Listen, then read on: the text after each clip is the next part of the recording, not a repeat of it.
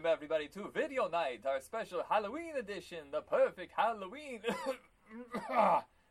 Sorry, I had something caught in my throat there. This is Video Night. Every year we do a handful of episodes where we have a special guest come on, and they curate a list known as the perfect Halloween playlist. Things they suggest to you to check out on Halloween or all of October. I mean, there's no rules. You can watch it all the time. So this week, our guest is the host of TV Guidance Counselor and stand-up comedian, entertainer, Ken Reed. How are you, sir? It sounded like you had an Eastern European stuck in your throat there for a moment. That sounds like filthy porn. It does. There probably is a pornography, as I like to call them, called Eastern European in your throat. And it's probably up to, number 47 now.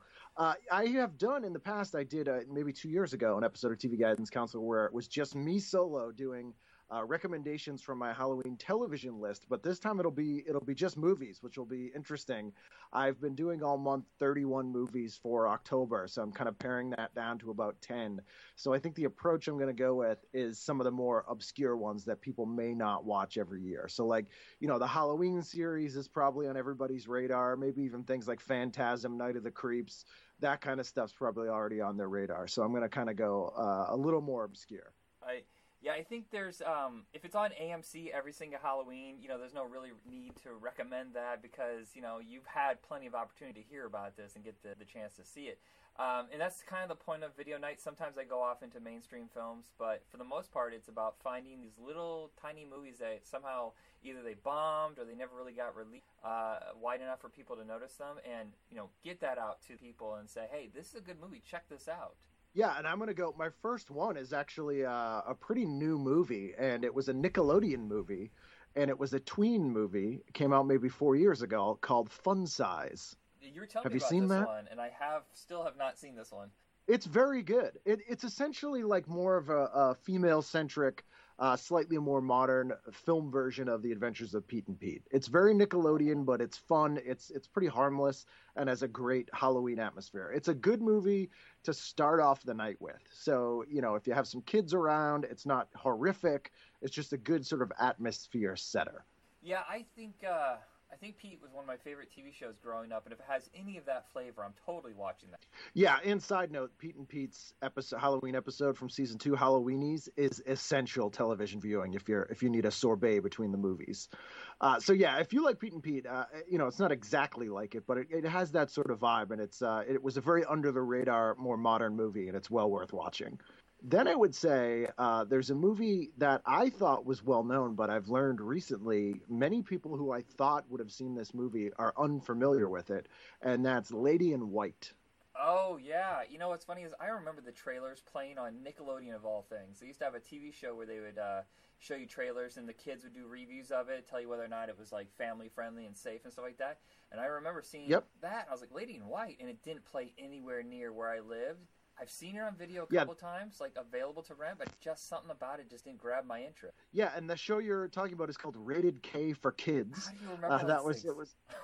I don't know, man. I don't know. But Lady in White is set in 1963. It's set at Halloween. Lucas Haas is in it. It has an amazing Alex Rocco performance as a nice guy. It's kind of a ghost story, murder mystery meets the Wonder Years, and is a little darker than Fun Size, but again is kind of a nice transition into the more horrific things. That's a great movie. Yeah, it's funny. Lady in White came out at a time where it was all slasher films and wisecracking villains. Lady in White seems like it's something more from like the last 10 years. Yeah, it's a much more gentle movie. Frank Langella, I think, is the guy who made it, or LaLoggia. He made a movie before that was sort of a gay heavy metal horror slasher Satanist movie that is pretty great, but is very, very, very different from Lady in White. Lady in White's a very sort of nostalgic, gentle. It's almost has the same kind of vibe as like Stand By Me to it. And it's a good movie, and the Halloween sort of representation is very, very classic. Okay, hold on. Let's rewind a second. What movie are you talking about? Is it Black Roses? No. Black Roses is John Fasano. The movie that he made that's very similar to Lady in White is another movie that I thought a lot of people had seen, and for whatever weird reason, people haven't. I think he's only made 2 movies, and I don't know why, because he was kind of a guy that I remember reading a lot about in things like Fangoria as being like the next, like he could have been sort of Frank Darabont or someone like Yeah. that. And I don't know what he's been doing since then, but I might be wrong, but his very first movie and is called Fear No Evil. Have you seen that movie? No. Oh, Fear No Evil. I think it's from 1982 or 1983, and it is fucked up. uh, it is a really bizarre movie, and it's sort of like Evil Speak, if you've seen Evil Speak. Yeah, that's the one with Clint Howard, right? Yeah, it's sort of like that without the computer aspect of it, and a lot weirder. It's a good movie. It would actually be a great adjunct movie to put on this list, but Lady in White is a lot more family friendly. Oh, okay. Yeah, I'm looking this up right now. Fear No Evil. I know Anchor Bay put that out on DVD, but I think it's out of print now, so it might be a little hard to find. Yeah, it might be streaming somewhere, but it's worth hunting down. And the Anchor Bay DVD had a great commentary track as well. All right, I went off on a tangent there. Sorry, everybody. Let's back to the list. No, and then for the third choice, I'm going with Elvira, Mistress of the Dark. Oh, yeah. You know what's funny? that Makes so many people's lists for recommendations. Of the Perfect Halloween episodes, we've done 7 of them. I think it's made it to 4. Yeah. It should. I mean, it really is. It's a perfect movie. It's very similar to Pee-wee's Big Adventure. It's got great Halloween atmosphere. It's just a fun, great movie. Yeah, I think it's funny is that movie was produced by NBC, which I think it's the only movie they've ever produced for the theatrical release. And that's right. Sadly, it didn't do very well in theaters, but on video it just exploded. Yeah, it really did. I saw that in theaters opening day in 1988, and Cassandra Peterson told me that that movie was supposed to be made around 1985. It was kind of on the same production track as Pee-wee's Big Adventure, and there was sort of a war over which of those 2 movies Tim Burton would have directed. Huh. Which is kind of interesting. Not that it had a bad director, but it would have had a totally different vibe, I think, if Tim Burton had done it. Yeah. Oh, absolutely. It's a fun movie though, and I highly recommend it. Next, I'm getting a little bit darker here, and we're gonna go with a movie called Night of the Demons, which many people probably seen. Now this set on Halloween. Yeah. Go ahead. Sorry. I was just gonna say, set on Halloween. This is a little more extreme. There's quite a lot of gore and breasts in it, but it is a fun, very, very 80s movie. Well, I think it's funny is that this didn't do well in theaters, but it did so well on video, it continued. I think there's 3 or 4 of these Night of the Demons. Yeah, the second one came out in theaters as well, and is actually pretty good too. But the first one is fantastic. Yeah, so I'm going with that. Long time it's been. I should revisit that. Absolutely revisit it because it's great. Did you see the remake? The next movie, I didn't see the remake because I have an aversion to Eddie Furlong. So you don't like Brain Scan? No, I can't really handle Eddie Furlong in very small doses, even in Pet Sematary 2. Is the remake any good? No, I was just curious. I tend to run away from horror remakes. Yeah, as well you should. Yeah, I am not a huge fan of remakes, and I heard bad things about that one as well. And I loved the original so much. I was just like, nah, I think I'm good. Yeah, I think the only decent horror remake I've seen in the last decade is probably the Fright Night remake. And I haven't seen that either, but I heard that was good. I actually really liked the My Bloody Valentine remake, and the Friday the 13th remake I thought was pretty good as well. Yeah, they're okay, but I also felt like they're almost unnecessary. Like they didn't do anything new. Oh, yeah. Well, 3D, okay. No, yeah, absolutely unnecessary. Completely unnecessary, but, not egregious at least. The next thing I had was an anthology movie because I feel like that's sort of a backdoor way to get basically a TV series in there, but you get a good bang for your buck. And it's a fairly obscure movie called The Willies. Oh, yeah. That's the one Sean Astin has a part in, right? He does. It was made sort of on weekends and on summer break by a lot of people who worked on Growing Pains and Just the 10 of Us. Weird. It's a really bizarre movie. Yeah, it is very weird, but it's fun and twisted. The kid who played Donkey Lips is in it. It's a weird movie. This is like during that era when there was so much horror anthology going on, yet hardly any of them were successful. Like Creepshow, I think, is the only one that really made its money back. But you had Tales from the Dark Side of the movie, 2, Cat's Eye. Most of them somehow connected to Stephen King. And then there was Grim Prairie Tales, and The Willies were kind of the end of the anthology like that whole genre. Yeah, I think that stuff really transitioned to TV. Like the Willies was kind of the last one before we started getting like Goosebumps and Are You Afraid of the Dark? And it's kind of like a more gross out version of those kinds of shows. But it's sort of lost, and it's well worth rediscovering for a new generation. Yeah, and I also don't think it's on DVD. It was from Prism Entertainment, if I remember correctly, and I think almost every single thing in their catalog is lost somewhere in the digital world. Oh, it did come out on DVD at one point, but it's out of print, is what you're saying? No, I don't think it ever made it to digital. That and Grim Prairie Tales, I think, are still stuck on VHS. I do have a non-bootleg release of the Willies that I'm looking at right now on DVD. Oh, and then I'm a So liar. it may be available. It may be available. I might just be wrong. I might have the only copy. But I know Grim Prairie Tales never came out. And that movie there is some weird stuff in there. Yeah.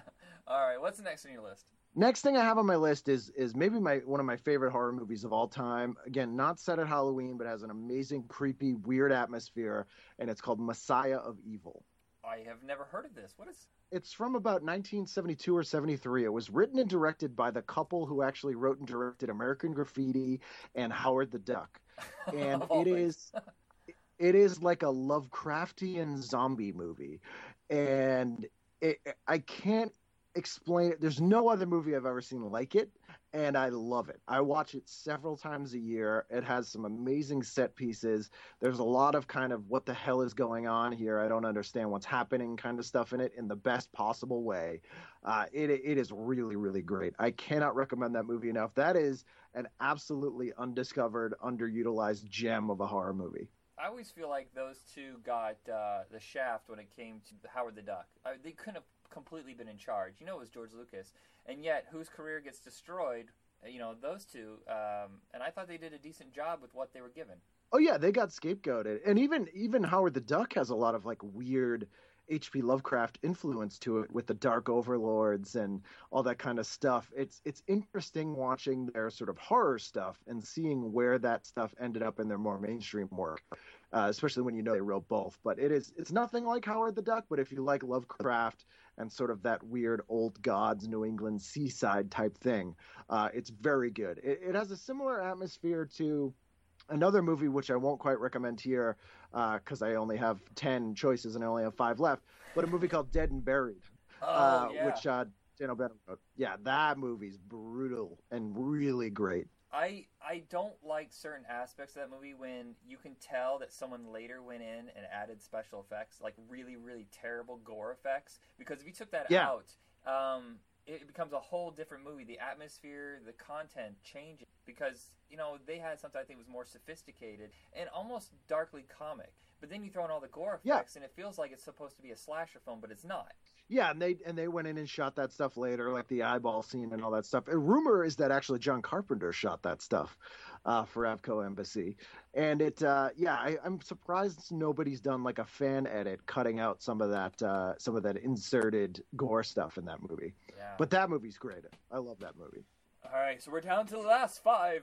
All right. The next one up is one of my all-time favorite horror movies as well, Popcorn.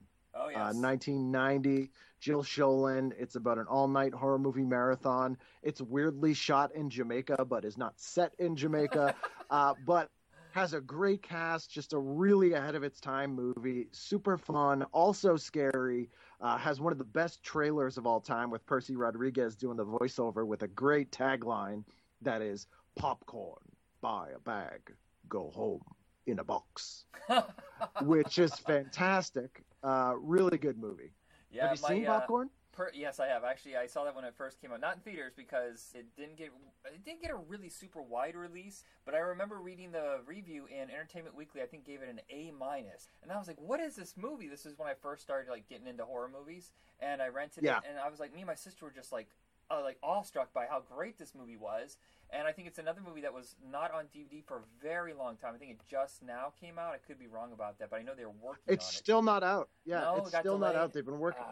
Yeah, they've been working on it for years. There's a big argument over who actually owns the rights because it was sort of a weird co-production. But it is a really great movie, and you can find it out there. But I'd love to see like a pristine version of it. It's It is completely underrated. It's great. Tom Villard, I am fascinated by this actor.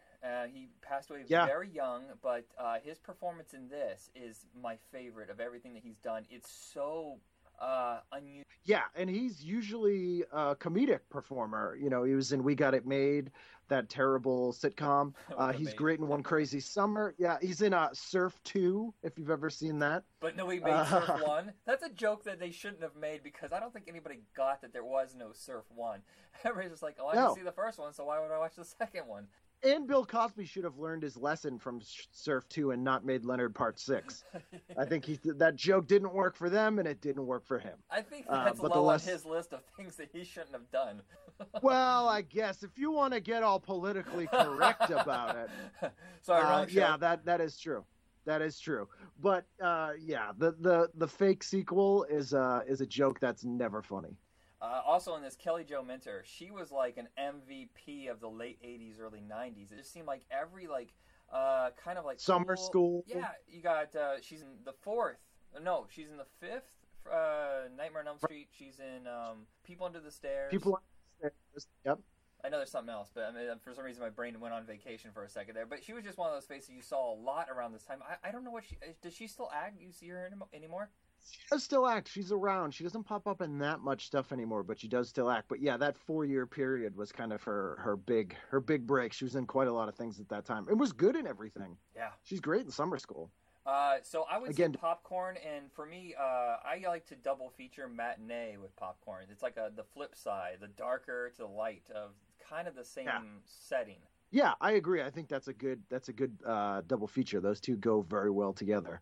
I would also endorse that double feature. All right, what's the next on your list? Next thing I have up is a movie called Terror Vision. Oh, we just watched this. We tried. I have a spinoff of Video Night called Trash Cinema, where we kind of talk about like drive-in or direct-to-video kind of movies that are just strange and weird and trashy. And Terror Vision is one of those bonkers movies that I can't wrap my head around. Yeah, it's completely crazy, and it's the perfect movie to watch sort of later at night when you're like a little bit out of it, and you're just kind of like, what the hell, what's happening? And it's a perfect movie for that. Yeah, but it's fun and weird.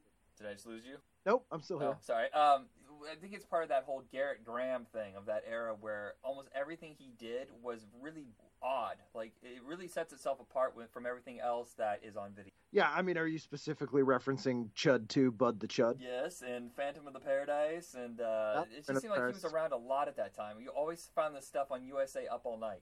Yeah, oh, absolutely, absolutely. He's also in Chopping Mall. Yeah, he pops up in some weird stuff for sure. Next up is probably the scariest movie I've ever seen in my life. It's still the scariest movie I've ever seen. I think it's just starting to get a little bit more respect, but it was totally just under the radar for years, and it's Tourist Trap. I've never seen this. This is something that's always been on my radar, but for some reason I just never picked it up. That cover is really oh, this is good, but I just never watched it. Tourist Trap is a better version of the Texas Chainsaw Massacre, and I will stand by that to my dying day. It is terrifying and weird, and it's a rated PG, which is extra strange. It's a really great movie, and it's completely underrated, and might be not the first, it might be the best movie Charles Band was ever involved with in any capacity. That's a bold statement right there, because he made a lot of... Yeah. But it's well worth watching, and it is still terrifying to me. I saw, without giving anything away, there's some villains in this movie. And I was at a horror convention maybe 15 years ago, and someone had one of the villains from the movie. They had one actually used in the movie, and I had to leave. It freaked me out that much. That's crazy. Yeah.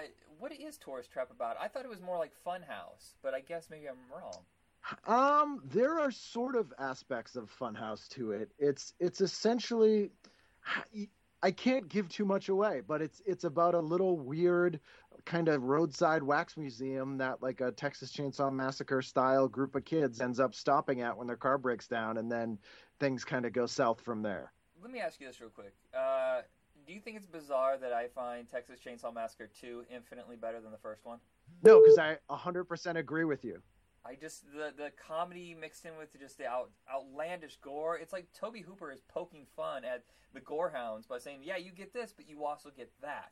And something about it is so entertaining, but at the same time, like horrifying. Yeah, I mean that opening sequence with the Oingo Boingo song and the two sort of frat dudes in the car is one of the best sequences Tobe Hooper's ever done in anything he's done. Oh. And I love that movie. I love that movie. I watched that. Yeah, I watched that. I'd watch that any day over the original, and have seen it many, many, many more times than the original Texas Chainsaw Massacre. All right, what is that the rest of your list? The final thing? Or I got two more. I got two more. Is it one more or two more? I'm bad at counting. Just go for it. Just go for two more. All right, let's do two more. Going with an old one here. It's a Mario Bava anthology movie called Black Sabbath, and it has 3 segments in it. It has Boris Karloff in it as a vampire, and has one of the most terrifying segments I've ever seen in a movie, and it's called The Drop of Water, and the sort of villain in that segment is horrifying. Wow. Absolutely horrifying. And it's a good introduction to Mario Bava movies. If you have not seen Mario Bava movies, it's a fun movie, but it's also absolutely terrifying. This is what's embarrassing on my side, is that I've seen every single movie by his son, Lamberto Bava, but I've never seen a Mario Bava movie. Not a one? Not even Black Sunday or anything? No, I really don't think I've seen a single one. I feel like maybe he did one where it's like vampires in outer space. I might have. He did. Is it John Saxon in that one? I think I've seen that one. John Saxon. Yep, John Saxon is in that one. No, you're thinking of Queen of Blood that John Saxon is in. Oh. Very similar movie, but Mario Bava made a movie called Planet of the Vampires, which is a huge influence. Some would say was completely ripped off by Alien, okay. And it is really cool. So Black Sabbath, is that the first anthology film? Because I feel like that's really, really early on in that style. It is early. It's early 60s, but it's definitely not the first anthology film. There's one much, much earlier, a British movie called Dead of Night that I think is from the 40s that has a very terrifying segment about a ventriloquist dummy. And there were a lot more than that before that. They, I believe they called them portmanteaus was the name of the style where it'd be an anthology movie. But they had been doing them at least since the 30s. What's more terrifying, clowns or ventriloquist dummies? Ventriloquist dummies, hands down. Yeah, those eyes, just their head doesn't move, but their eyes just watch. You're smiling the whole time. Yeah, see, I never found clowns scary. They just seem like ridiculous to me. Or like I can take a clown. I can absolutely take a clown. I will fight a clown any day of the week. But a ventriloquist dummy, even though it's smaller, I can't handle that thing. I don't know what to do. I don't know where its weak spots are. Yeah, it's all wood. There's Tales from the Hood. There's a segment with the little doll that comes after Corbin Burnson, and I'm just like, what do you do when this thing is like, it's like eating your face and like, you know, it's like, do you rip its arms off? What do you do with this thing? Yeah, Tales from the Hood's actually a pretty underrated movie as well. I saw that in the theater. I really like Rusty Cundiff stuff. Yeah. But I also have you seen the movie Clown House? That's the first one that Sam Rockwell's in, right? Yes, and it's also Victor Salva's first movie, and he is an absolute piece of human garbage. And that movie is a love letter to his sickness. And some people swear by it. I cannot recommend it because that guy is such a dirtbag. But there is some sort of creepy stuff in there, but it's nothing to do with the clowns. Wow, I've seen it, but I didn't even register any of that. But of course, I don't think at the time the general public knew about his conviction. The only clown movie that really unnerves me is It, and only the first half of It, because when he goes up against the kids, it's really disturbing. The second half is just a disaster, in my opinion. Yeah, when the spider doesn't really pull it off. I think it's less scary that it's a clown and more scary that Tim Curry is just really good in that movie. You know what? I'll give you Tim Curry. Yeah, he is amazing, and like between that role and him being Darkness in Legend. He is just so great at villain. Like that Satan character in Legend is maybe the best villain in a movie of just pure evil. Yeah, and he's so seductive, and yet he looks like he's just the true, like the idea of what Satan or the demon or whatever he could look like. Rob Bottin did such an amazing job of bringing that across, but Tim Curry's so good under all of that makeup that you were just pulled in. Like, this guy is like dark and creepy but seductive and gives you everything you want. Tim Curry doesn't get enough credit for that performance. Oh yeah, he's amazing in that. So much better than he is in The Worst Witch. I barely remember that. He has a musical number called "Anything Can Happen on Halloween." That is a sight to behold.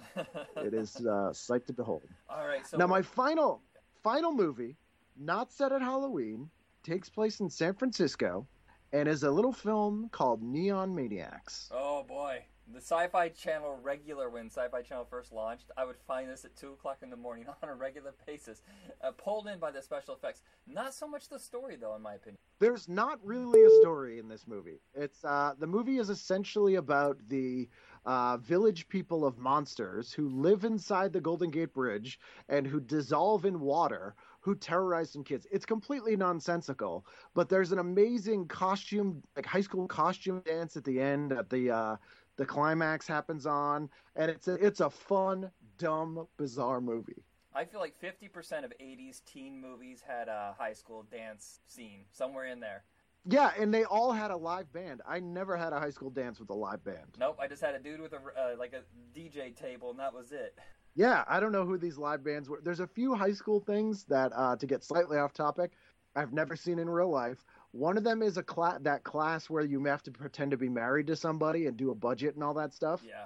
2 is when you have to pretend to have a baby that's either a robot baby, an egg baby, or like a thing of flour. Okay, I've seen and that. 3, they had that happen at our you high have? school. Yeah, they did the really? bag of flour. Wow, did you have to do it? No, I just saw other people do it. I was like, I'm not taking home ec. I got out of it. I'll take something else. Okay, all right, so you've disproved that one. We also at my school did not have a prom king or queen, and then I've also never seen live bands at a school dance. Yeah, I don't think we had prom king or queen. We've had homecoming king and queen. I know that, but no, I've never even heard of anybody having a live band, and that's something you saw constantly. And it was always someone like well known. You're like, hold on, how did you get this band? How did you afford them? Yeah, why is Devo playing at your high school prom? Your bar mitzvah from Square Pegs. How did they get Devo? Yeah. Or Save Ferris in 10 Things I Hate About You. How did you afford these people? Oh yeah, totally. All right, so we are at the end of the list. Anything else you want to throw in there right before we go? There's a couple of TV shows they should watch. The aforementioned Adventures of Pete and Pete. I would say that My So-Called Life Halloween episode is very, very good. There's an episode of Newhart called Take Me to Your Loudon. That's a very good Halloween episode. Kate and Allie has a very good Halloween episode from season 3 called Halloween 2. And there is an episode of the animated Real Ghostbusters called When Halloween Was Forever. That is very, very good. I think my favorite Halloween episode is going to be Freaks and that one. That is classic. Yeah, it dives into that loss of youth when you're no longer really allowed to trick or treat anymore.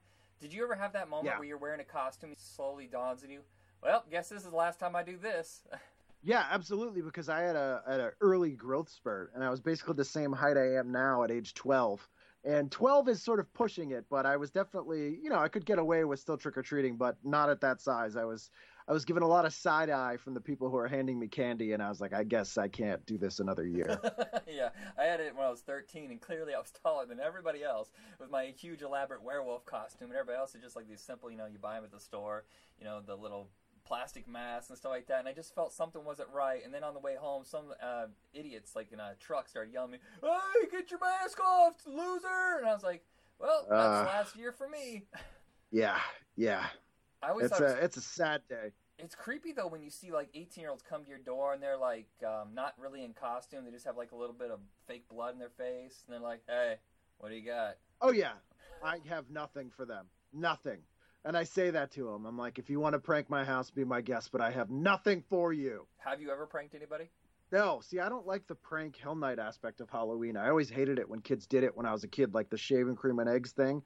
I hated it, and I felt like it was just such a bastardization of the holiday. Yeah, I TP'd once, and the minute we were done as we were driving away, I was like, I feel like we should go back and take it all off the trees. He's like, how are we going to climb the tree and get that off? Just get over it. I was like, let's just not do this again because this feels terrible.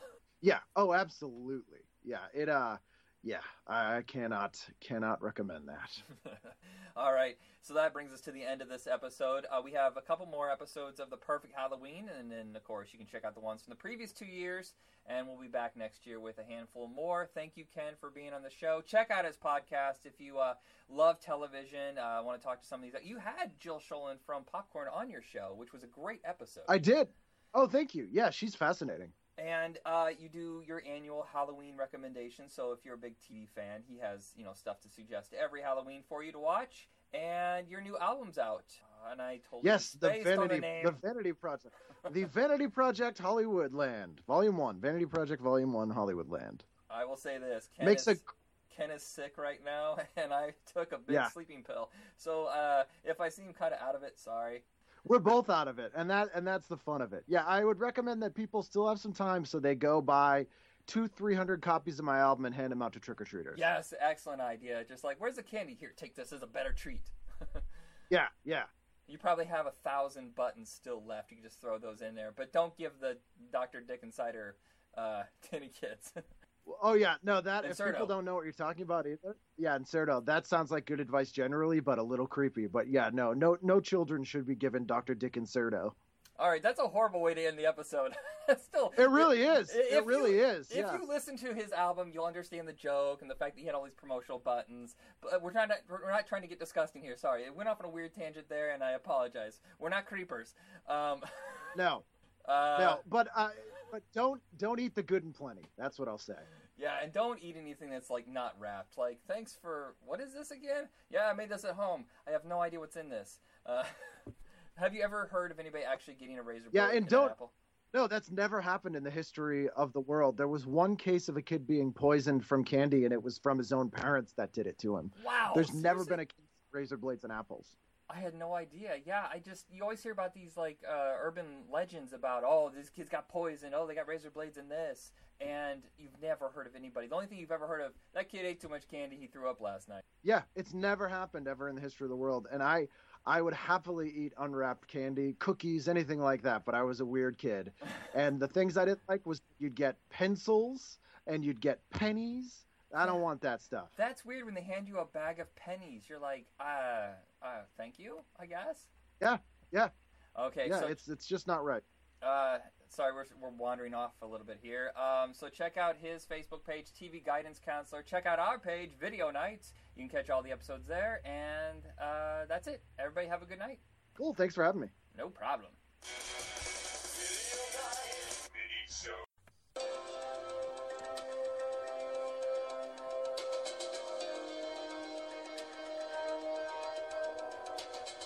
Hey everybody, welcome to Video Night. It's our perfect Halloween edition. We're have a guest on every single week this month where they curate a list of Halloween movies that maybe you have seen but you haven't seen in a while, you've forgotten about, or stuff you've never even heard of before.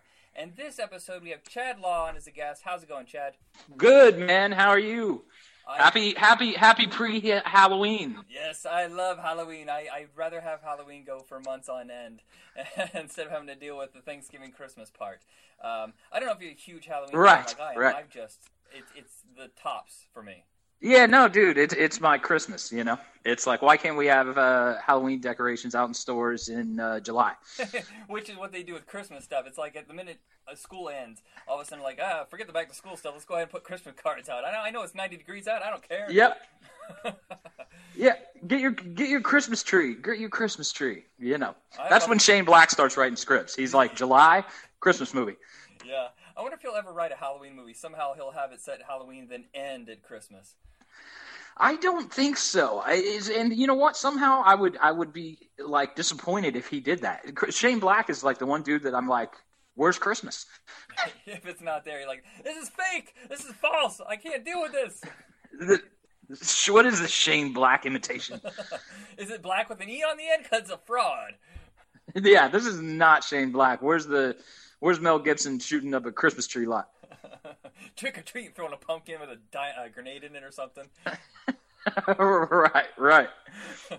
All right, so basically what we're doing here is just putting together a list of what you think would be the perfect playlist for Halloween for people who maybe have never even experienced horror movies or people who have kind of like walked away from the genre. So if you do walk away from the horror genre, you know, you may want to come back with some choices to watch this Halloween, and what would make your list of the perfect Halloween movie? Oh man, that's so tough.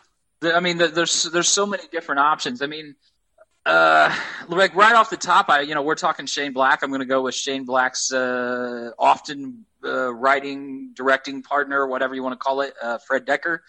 and I'm going to go Night of the Creeps. You know, they also did Monster Squad together, but Night of the Creeps, dude, that's classic stuff to me. You know, Session 9 is a scary, scary movie that I think too many people haven't heard of or haven't seen. Yeah, that's one of those that I grabbed on video just based on an A rating in Entertainment Weekly, because it never played where I lived. And I lived in a fairly big city. Fort Wayne, you know, is like 250,000 people, and yet for some reason never even showed up. A rating, grabbed it on video. I'm like, holy crap, this is the kind of thing video was meant for. Like, you know, you experience it and you share it with your friends. Yeah, we live in the weak and the wounded. It's a fucking great movie, dude. It's great. And Brad Anderson, he's kind of kept on that trend of like kind of darker, deeper movies, but I think Session 9 is his best. Yeah, I think it's his best movie. I mean, a lot of people know him from The Machinist, obviously, and you know, Christian Bale losing all the weight and everything. But Session 9 to me is a much better movie than The Machinist is. And back to the Night of the Creeps, that's another one that Columbia Pictures had no faith in, even though it looks like they spent a ton of money on it, at least for 1986. And that was another one like later it found its life on video. Right, yeah. And it had, I mean, it was Tom Atkins. It was, you know, from Halloween, Season of the Witch, I guess I should say. Tom Atkins from Season of the Witch.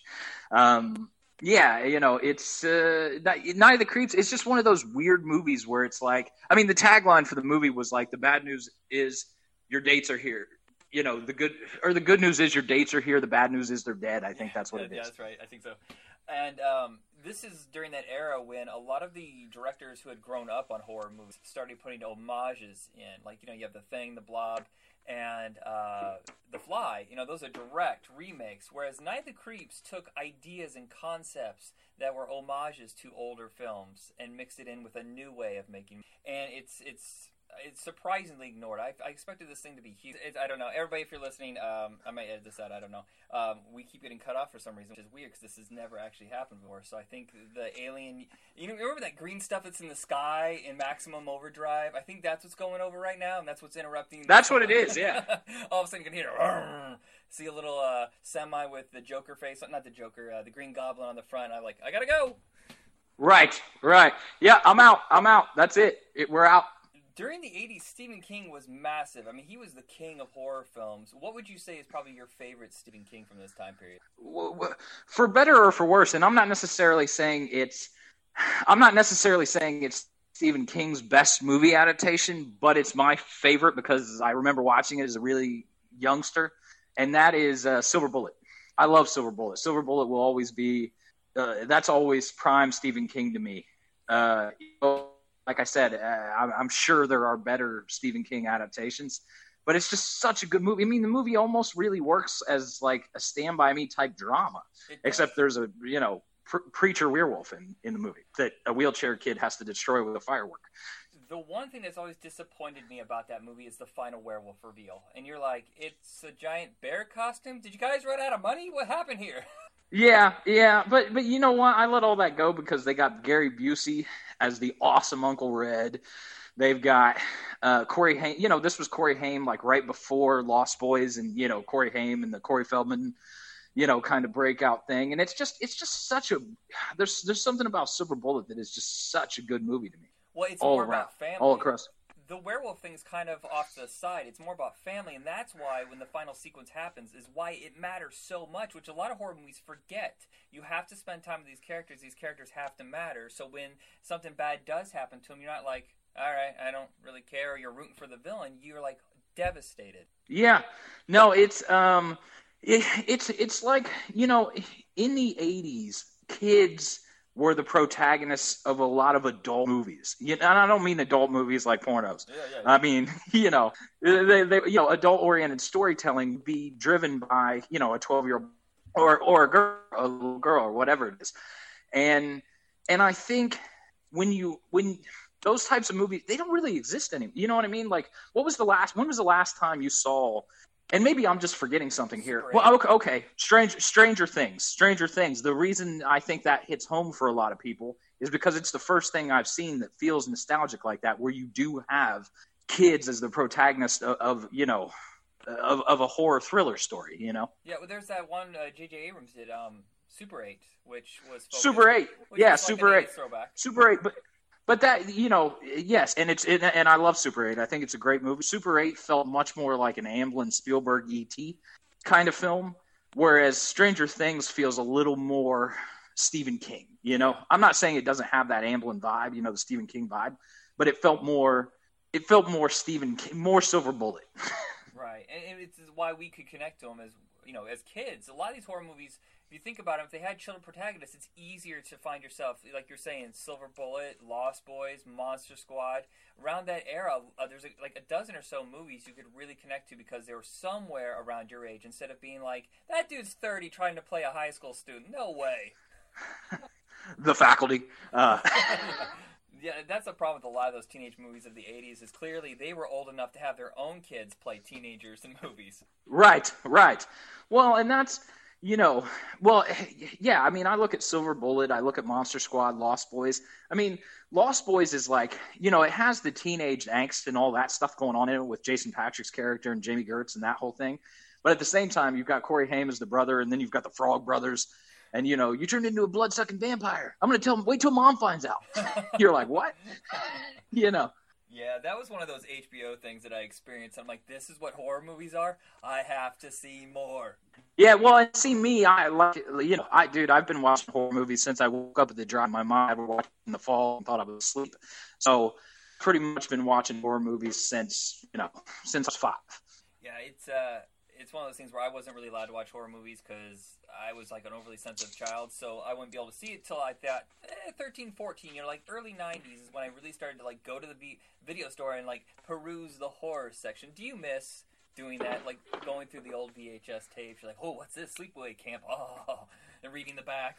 Oh yeah, and Sleepaway Camp was one of those movies exactly that I did discover after I'd become a Friday the 13th fan, and got into all that, and I discovered Sleepaway Camp on VHS, or at the video store. And yeah, I loved being able to go find movies at the video store and having no idea what they were. That's as much as look, everything changes, that's just a given. But it's like 9 times out of 10, no matter the size of the movie, you can pretty much find out what it is or what it's about by going online, finding the trailer, reading a review, whatever. There was none of that. So you could go into a movie really blind, and I think it really affects what someone's opinion is of a movie, what they know about it going in. Like if you've seen, the trailer for something, you go in with an expectation of what it is or a knowledge of what it is already. Well, but I would go to the video store and rent a movie and have no idea, no idea what I was about to watch. Well, now we got so many online reviews, and they're kind of putting our brain in this place. Was like, well, it only got 15% on Rotten Tomatoes. Clearly, it has to be a giant piece of crap. Instead of back in the day, the best you ever got was staying Saturday morning, or like 2:00 on Saturdays, we would have the Roger and Ebert show. The Ebert. I can't talk, people. Siskel and Ebert show. It's been that long at the movies. And they would give you an idea of what was out in the theaters and what they thought. But that was it. If I was to listen to all the movies I liked as a child from Rotten Tomatoes, I would be like, everything I like it sucks. And apparently, I'm a moron for liking it. Sucks. Yeah. Don't watch anything. Yeah, don't watch anything. But I've pretty much come to the look. A review is an opinion, no different than somebody wanting to vote one way or somebody wanting to vote for a president another way. It's just an opinion, one person's opinion. Neither. And it's so it's like when you look at a review. Look, the critics usually like movies. More often than not, the critics will like a movie that an audience doesn't like, and vice versa. It's like you look at a movie like Suicide Squad, critics fucking hate it. It makes $300 million. Whether or not everybody likes it or not is another story. But it's like, The Accountant was a movie that I just saw. While we're getting off the Halloween topic here, I realize that, but it's like we're talking about critics. This is near and dear to my heart. No, but it's like I watched The Accountant. I love The Accountant. I thought it was great. And you see the critics are all like pretty much like lukewarm on it or don't like it or harsh to it. And I'm like, did we watch the same movie? Like, what happened? What happened? Because I fucking love this movie, So yeah, it's weird. But anyway, like I look back at, like I'll there'll be a movie I was really fond of as a child or a youngster or whatever. And I'll read something on it today and it'll be like, although it was panned by critics when it was released, I'm like, it was? when did this happen? Yeah, because I thought this was just like a classic from birth. Yeah. You find out a movie bombs, you're like, what? I saw that movie like 80 times. How is this possible? How did I not give the Monster Squad enough money to become a massive success? Oh my God! Do you remember last time we were talking about if I had ever written a script? I never actually mentioned the very first thing I ever wrote was a sequel to Monster Squad. I was 11. I don't know what I was doing. You did mention that. Yeah. You did mention that. Yeah. Oh, that and the fact I was obsessed with Young Guns. I wrote a whole extra trilogy to it. Well, dude, I'd love to read it. I loved Young Guns. Like, we need more Young Guns, you know? This is long toss. This is like from 25 years ago. But that's the great thing about like a lot of these genres. If a person locks onto it, they support it, and sometimes they carry the franchise maybe a little too long. Does it really need to be 9 Children of the Corn? Maybe not. But you can see like the passion in certain franchises. Well, you know, speaking of Children of the Corn, let's go into Children of the Corn for a second, okay? I watched Children of the Corn 2 before I'd ever seen Children of the Corn, the original Children of the Corn. So I watched Children of the Corn at the Muncie Mall in Muncie, Indiana, when I was very, very young. I don't even know what year this was. I was maybe I was 10. I don't even know. I don't know what year it came out. January 93.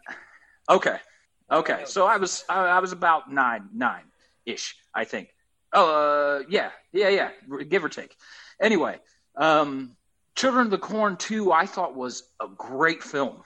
I loved this movie. When I saw it, I loved it. I watched it several times growing up, several times. And I watched it just recently, like this season, like probably 2 or 3 weeks ago. It was on Rodriguez's channel, El Rey. And I remembered it very fondly. So it wasn't like I watched it and didn't remember the movie. But I saw it for the complete piece of shit that it actually is. And I have no idea how, what happened other than I just saw it through different eyes, Yeah. And I'm not the first person to say this movie is awful. Like, this has been, a panned movie pretty much since the time it came out. But for some reason over the years, I really, really like this movie. And then I see it and I'm like, oh my God, I finally see what everybody's talking about. This movie's fucking garbage. And it is. It's a really, really bad. Have you ever seen that one? And there's a movie I haven't seen Oh, I've seen it. I've seen it multiple times. I always think about, the Goonies lady getting her head hit off with a basketball. Anne Ramsey. But I don't remember the movie. That's a new movie that if I watched today, I probably would not like it. But I wasn't super fond of it ever. So like, I'm not sure my opinion would be drastically changed like it was with Children of the Corn 2. Like Children of the Corn 2, I watched, and as a writer now, I was just like, what the fuck were they thinking? Who fucked this up? The writer, the director? Where the fuck did this go wrong? Everywhere. And literally everywhere. Have you seen the third one, though? Urban Harvest. I think I've seen all of them at one point in time or another. Is that the one with Naomi Watts in it, or was she in 4? She's in 4. The third one is so good. It's where they adopt them and bring them to the city, and it's what the first one should have been. If the franchise had launched with the third one, you were like, oh, this is amazing. This should continue. I actually cannot stand the original. It's so Outlander. Like every 5 seconds, it's Outlander. You're like, got it.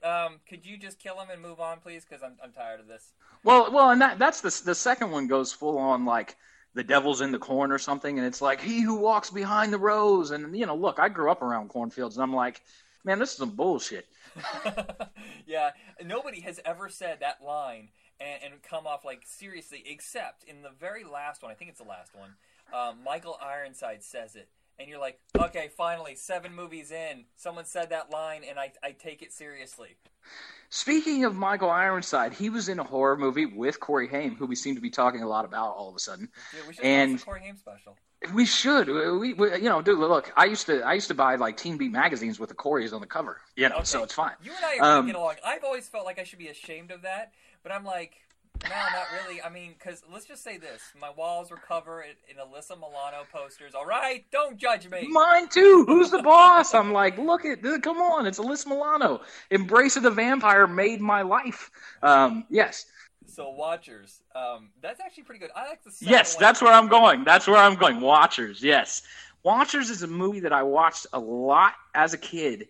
And I always wanted to like it, but I couldn't ever completely like it. And I still feel the same way. There's something wrong with this movie, in my opinion, of what, look, everything is an opinion, right? But it's like, even as a kid, I was this big Corey Haim fan. I loved The Lost Boys, loved Silver Bullet, even the other stuff, Lucas. Yeah, man, I got to be honest. I liked License to Drive when I saw it at the theater. I own a copy right now in my cabinet. I have that sitting next to a copy of, what do I have? Never mind. It's Michael Douglas 4 feature film. That wasn't horror at all. Never mind. Okay. Well, and then they're I think it was one of their last theatrical movies they did together, the two Coreys, Dream a Little Dream. That was fucking horrific. Yeah. The last of those body swap. There's so many of those body swap movies, yet they never made a horror body swap. Why? It seems like it just primed for it. Yeah, it does. It does. It's very weird that they didn't. I think I saw a Tales from the Crypt episode or something that was that, though. I think there was, like, not a movie, but like I think I did see like a Tales from the Crypt or something that was, body swap and, whatever. Look, if I made a body swap horror movie today, I'd still cast Kirk Cameron. Well, he's his own horror show. Because that would be truly terrifying. You put Kirk Cameron and Scott Baio. Oh my God, He Who Walks Behind the Rose. I'm fucking terrified. Anyway, I digress. The one thing I was thinking is, like, no one's really tapped in, unless I missed it, where they tap into puberty, like hormones. That is what, well, except maybe My Demon Lover. But it seems like whenever they turn to a werewolf or another monster, or they swap into something else, it seems like no one ever plays that angle. Like, horniness turns you into a different kind of monster. Well, you know what's funny is, did you ever see Monster House? Did you see the movie Monster House? The CGI? One? Yeah. Oh. Yeah, I saw Monster House. It's been a while. I don't remember. Oh, okay. Yeah.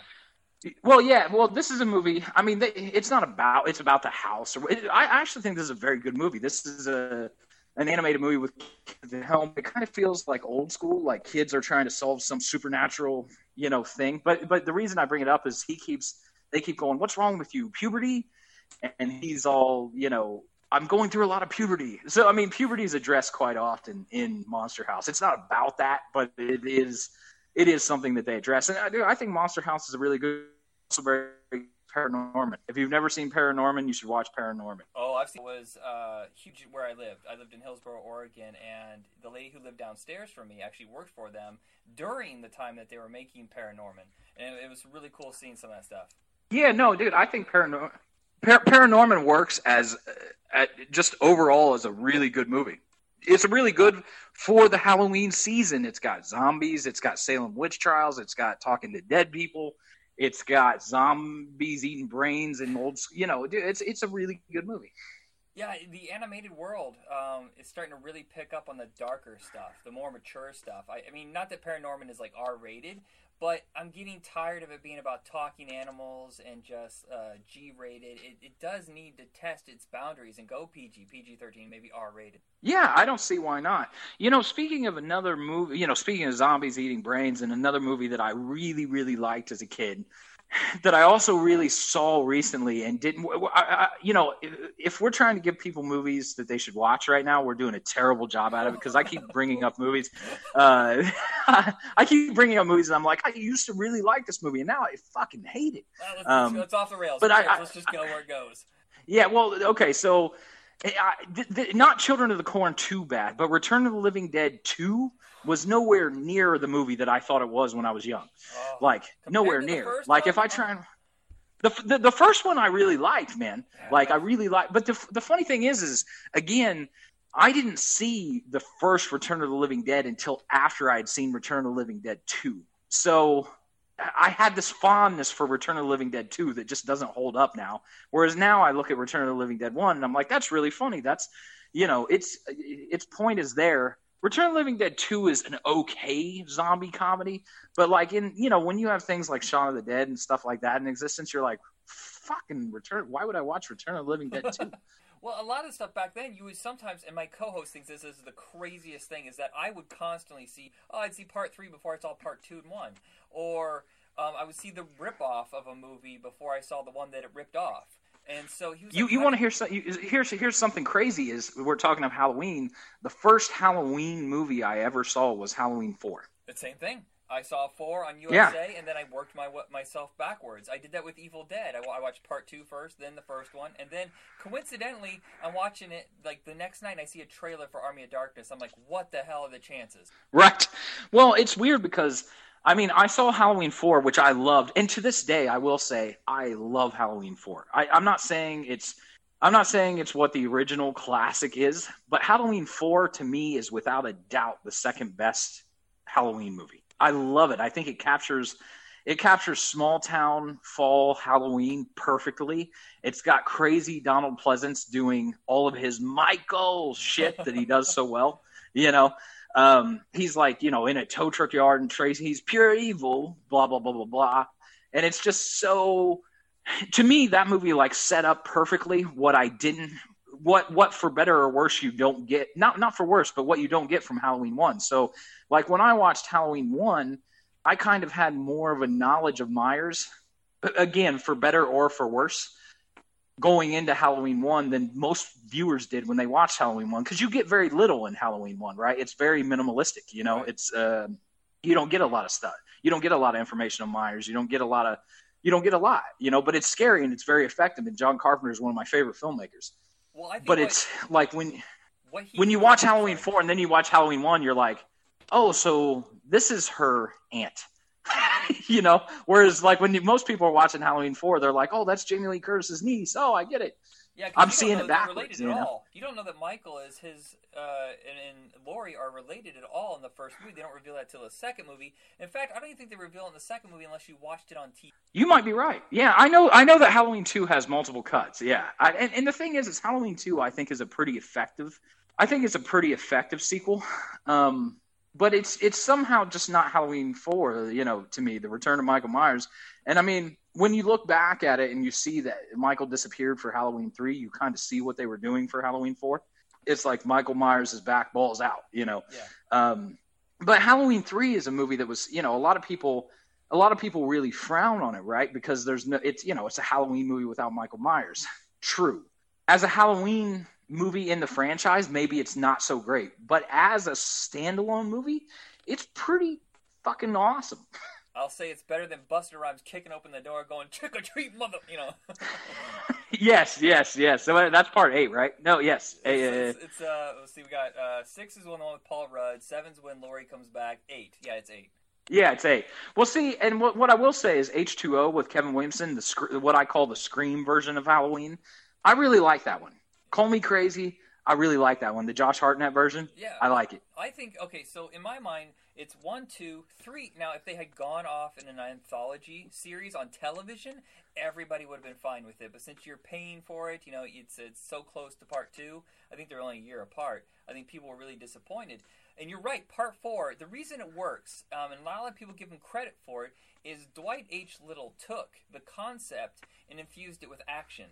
And that's why, if you look at his filmography, almost everything after that is all action movies, you know, like Marked for Death and Murder at Rapid Fire. Yeah, Rapid Fire, a highly underrated action movie. Yes, yeah.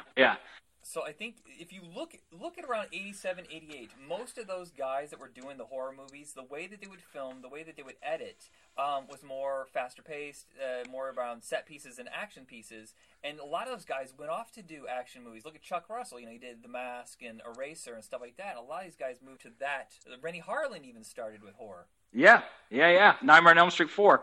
Also, one of my favorite Elm Streets. Crazy enough, most people want to shoot me for that.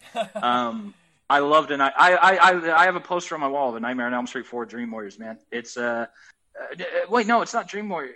Nightmare on Elm Street 4 Freddy's Revenge, right?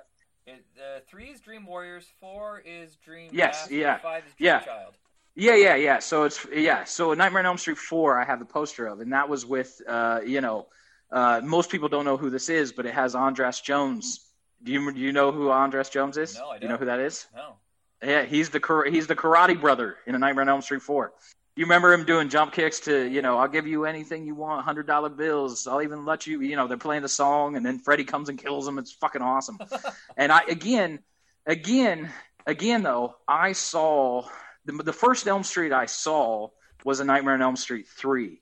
And I really liked it, but then I saw 4, and I loved it. And then I went back, and I watched Elm Street 1, loved it. Saw 2, was like, what the fuck is this?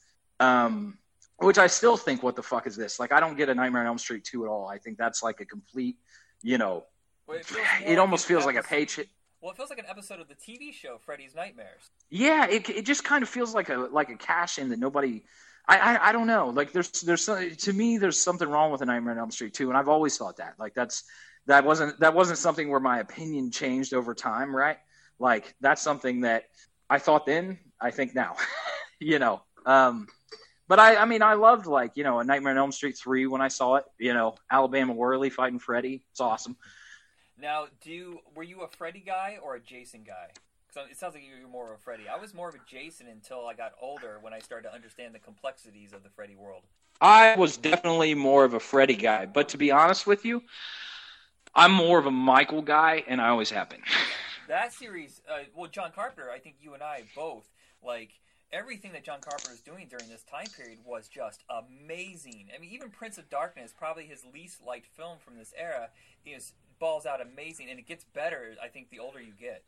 Well, the thing I'll say is, it's something similar that I say to, Michael Mann, who I hold in, the highest regard, right, is even when Michael Mann or John Carpenter fail, they fail better than most people succeed. They are so good. Like, a bad John Carpenter movie, right, if you can even use the word bad, is not bad. You're going to be entertained. You know what I mean? I saw the movie that he did, The Ward, with Amber Heard, and that's probably my least favorite John Carpenter movie. But I still watched it, and I was still entertained, and still this is better than anybody else would have made this movie. Yeah, well, he has a very signature style, but at the same time, if you watch his filmography, they change so much. A lot of directors repeat themselves. It's like a comfort zone. But you can see every single one of them is wildly different, and it's such a shame that he's still never been able to do the Western. True, he's fitted into some of his other movies, the themes, but he's always wanted to do a Western, and the guy's 72? Someone's got to give him a Western before he goes out. You know what's funny is I just watched an interview with Robert Rodriguez and John Carpenter on El Rey. They do the director's chair. I don't know if you've ever watched that show. No, I haven't. But Rodriguez interviews. It's a really interesting show. But Rodriguez interviews all these directors. He interviews Michael Mann, Tarantino, of course. John Carpenter, Frank Darabont, all these people. But he interviews John Carpenter, and I get the feeling that John Carpenter is done. He just doesn't seem I feel like he wants to smoke cigarettes, drink, play video games, maybe do some music, go on a concert here and there. Well, but I don't think he's trying to make anything anymore. Which, if he doesn't want to, more power to him. Because the reason you make movies and make good movies or try to make good movies is because you really desperately want to do it. And I just get this feeling that from what he says or doesn't say even, that he's just kind of yeah, I've been there, I've done that. The best is, in the rear view. Yeah, it's kind of funny. Those major directors of the horror genre or fantasy genre at this time have kind of disappeared. Joe Dante, John Landis, John Carpenter. That's weird, a lot of J's in there.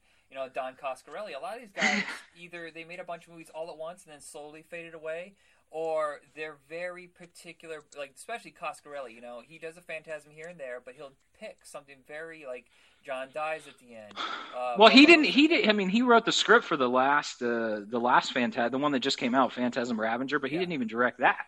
But I think Don Coscarelli is one of the most interesting filmmakers in the past 30 years, which is crazy to say to a lot of people. But I think, dude, Don Coscarelli, you just watch his movies and watch his work. That is a really interesting filmmaker there. Bubba Hotep, that was one of the last movies I remember being just I went into it as a Coscarelli fan, but I was really surprised at how good it was and how much I loved it. Yeah, it feels like, when Empire Pictures and New World, all those guys, those mini majors during the 80s, it feels like the last remnants of that era, except it's really good. Weird. Yeah. It's, well, no, and I just think Bubba Hotep was one of those movies that gave Bruce Campbell a lot to play with. And Ossie Davis, who, passed away shortly after that, but he was so great in that movie, It's just, yeah, I mean, what was the movie that Coscarelli did right after that with Paul? Well, no, it wasn't right after that. I guess it was a few years after, but with Paul Giamatti. Oh, John dies at the end. Yeah. Now that one was one where I was I wasn't as crazy about it, but still, it's interesting. You know what I'm saying? Like, it's still very, very interesting. Like, Coscarelli, without question. Like, look at the Phantasm movies, dude. First of all, that franchise is way older than I am. They just put out the latest one, and it's such a bizarre movie, and a bizarre movie to ever, not bizarre in a bad way.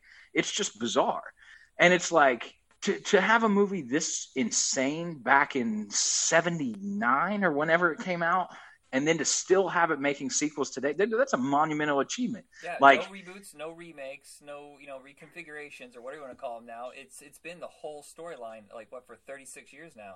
Right. I mean, that is just insane. Now, the tall man has recently passed away, Angus Scrimm, R.I.P. So I think that, look, you can't do Phantasm without Boy. And the tall man back, but Phantasm. Okay, let me put it like this: Phantasm 2 was the first, the only one that was done by a studio, right? And that was where they recast I think it's Michael Weatherly. I think that's the actor's name. They recast him with James what's his name? Michael Baldwin. Michael Baldwin. There you go. And they recast him with James LeGros. But Phantasm 2 was the first movie that I saw because I saw it at the theater. And then I went back and watched Phantasm 1. And then I got Phantasm 1, though. I was like, holy shit, this is an amazing series. Yeah, I had seen the second one first. I still remember to this day looking in the newspaper, seeing a poster of Phantasm 2 next to Caddyshack 2. And I'm like, okay, Caddyshack 2, that I don't recognize anybody on that poster from the original. Phantasm 2, what is this? But the whole time eyeing anybody that was like a grown-up watching, I was like, oh, you can't read that. I'm going to keep reading Gore Zone. And then I remember seeing the picture from Phantasm 2 with the ball grinding in the guy's mouth and thinking that was the most horrific thing I'd ever seen in my life. I must see this movie. Well, and what's weird is when you watch it now, it's like this practical effect that like borders on cheesy with our, look, we're all very picky now in general as film goers. We go, oh, that's cheesy. Look at the stop motion and the, whatever.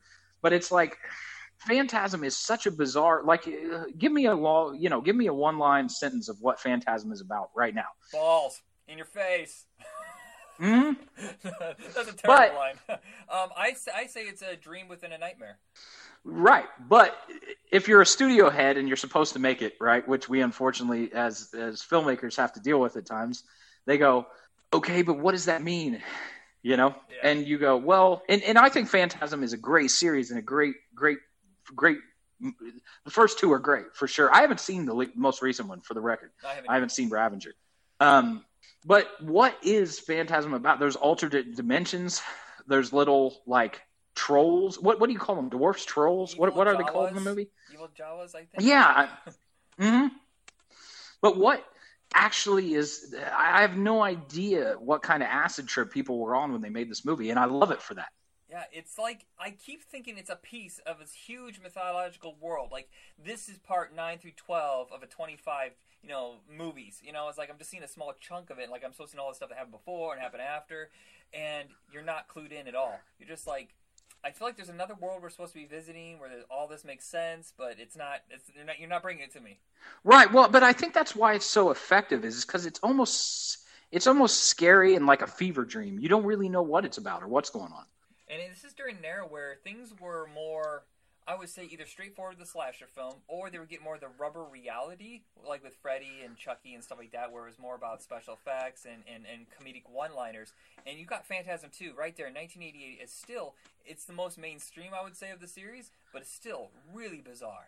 Well, and to that, I will add, I'll go into a little bit of Daylight's End mythology or whatever we want to call it. Reggie Bannister, who plays naturally Reggie in the Phantasm movies, the very first version of Daylight's End, which was the first movie I was trying to make. It's the movie we made is very different from the original script, very, very different. Like different character. I mean, it's very different, almost 100%. But Reggie Bannister was the first person I'd reached out to sort of within the industry. And the first person I talked to about being in Daylight's End, the original version of Daylight's End. And I remember thinking, oh my God, I'm talking to Reggie Bannister. This is great. And I was going to make this movie and he was going to play this like guy who owned this auto parts shop, which isn't in the movie, that exists at all. Have you seen Daylight's End yet? I'm waiting for video. I have terrible streaming around here. I can't. No, I'm sorry. I lost you. No. I'm not kidding. I live in this little corner of the coast of Oregon where you can't stream hardly anything. The video stores are gone. There is one movie theater, and they never show R-rated movies. So I'm gonna have to wait until it hits Redbox, or just order it off Amazon. October 25th, I hear, is the Redbox date, and November 1st is the DVD date. So, shameless plug, right there. Well, it's been on Sci-Fi Channel in the UK. Is it playing on Sci-Fi here in America? It's not. We're not doing this. Well, I'm not saying it won't ever be on Sci-Fi here, but we're not doing the Sci-Fi thing initially in the States. It was a Sci-Fi premiere in the UK. That was just the deal that we made internationally, and that's how it rolled out there before video. But it's also on DVD. It came on DVD October 11th in the UK. So in the UK, if you were in the UK, if you're in London, it's out. The funny thing is, not a lot of people realize this, and probably because I never tell anybody, but like 25% of our audience in the UK. It's crazy. I have no idea why our show is so popular there. And then it's USA, UK, Australia, Canada, and then sporadic throughout. A lot of Russians. Russians seem to like the show. Hey, we have a Russian in Daylight's In then. Sony Pazikas. Yes. He plays Vlad in Daylight's In. All you Russians, check it out. So you originally planned on going into the horror genre when you started writing Yes. screenplays, but then somehow got into the action genre for like a decade, and now you're finally coming back around to your original goal. Yeah, well, it's weird because I think Daylight's In is very much an action horror kind of apocalyptic hybrid. It's very much like something that I could see. Look, John Carpenter's influences and George Miller's influences, for that matter, are all over it, right? But it's very much like a movie that I would have wanted to do when I was 12, right? So, it's long story short. I came in and horror was really, when I first started in the industry, it was all The Ring. It was all the Japanese horror remakes. Everybody was doing the ghost stuff, The Ring, The Grudge, that kind of stuff. So all the agents and all the managers that I had gotten, I'd already done the Project Greenlight thing with the original Daylight's In script, and I'd gotten a lot of agents and managers off of that. And they were all like going, well, come up with the next great horror spec. And I spent 2 years trying to do that, and some of them were pretty good. Some of them probably looking back are not. But it just didn't work. Like I would get down the line and I would take meetings with Lionsgate and, Warner Brothers and all these places and see Clint Eastwood's office and be like, that's awesome. Clint Eastwood's in there. But it just never worked. It just never worked for me. And then I guess I kind of burnt myself out on attempting to do it, attempting the horror thing. I just kind of played myself out like, dude, if I see another ghost or another slasher or another this, I'm going to hang up the keyboard for, forever kind of thing. And then so I went and wrote a crime movie, which Millennium Films, who we made it with, kind of turned it into an action movie in a way. The movie that we made is much different than the script that was original. It's like Cliff Notes, whatever. But it's very different. It's very actiony, whereas the script was more dark crime drama, twisted, and it wasn't actually written thinking of an audience or anything. It was just me kind of being, I'm doing what I want. I'm going to shoot people in the balls and in the head and wherever, whatever. And then it kind of became an action thing. And then people were like, oh, Chad Law's the action guy. He does action movies. And I was like, okay. Well, and I love action movies. I grew up on, we've talked about it before, Cannon Films and all these things. And, and it was much better to be pigeonholed somewhere than nowhere. So that's how I ended up getting 6 Bullets with Jean-Claude and all these things. But it's like I've always wanted to come back. I don't even really want to be pigeonholed. I'm very much a genre guy. I mean, look, I love movies like Jerry Maguire, Garden State, et cetera. But those are not the type of movies I'm going to write. I'm going to write genre stuff.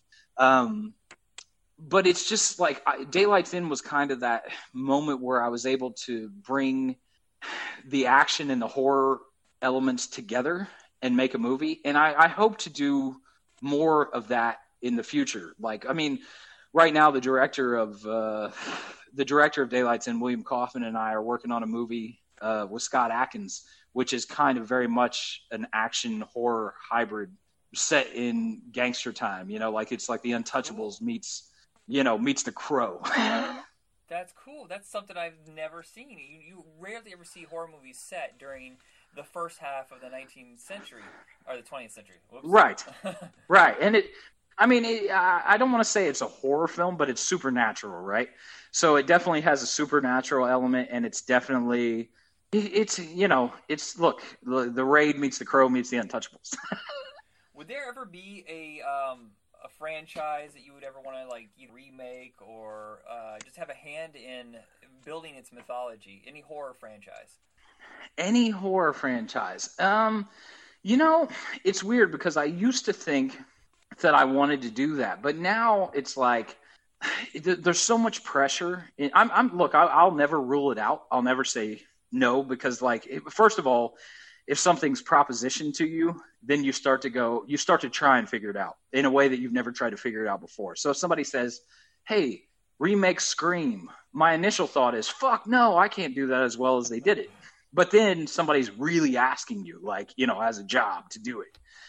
Then I go, okay, can I do that? And if I did, what would I do? Because I want to do it. For all the obvious reasons. How do I remake Scream? Or how do I remake, I don't know, whatever it is. So I would never rule it out, but I feel like it's hard. We do this a lot. There's a delay. Sorry.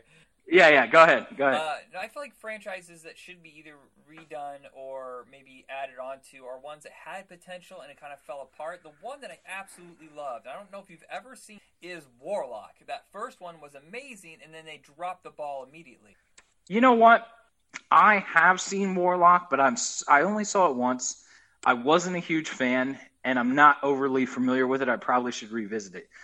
One that I had thought about over time, and I haven't thought. It's not like I put a lot of thought into it, but one that I remember liking and thinking there's some shit there is The Prophecy.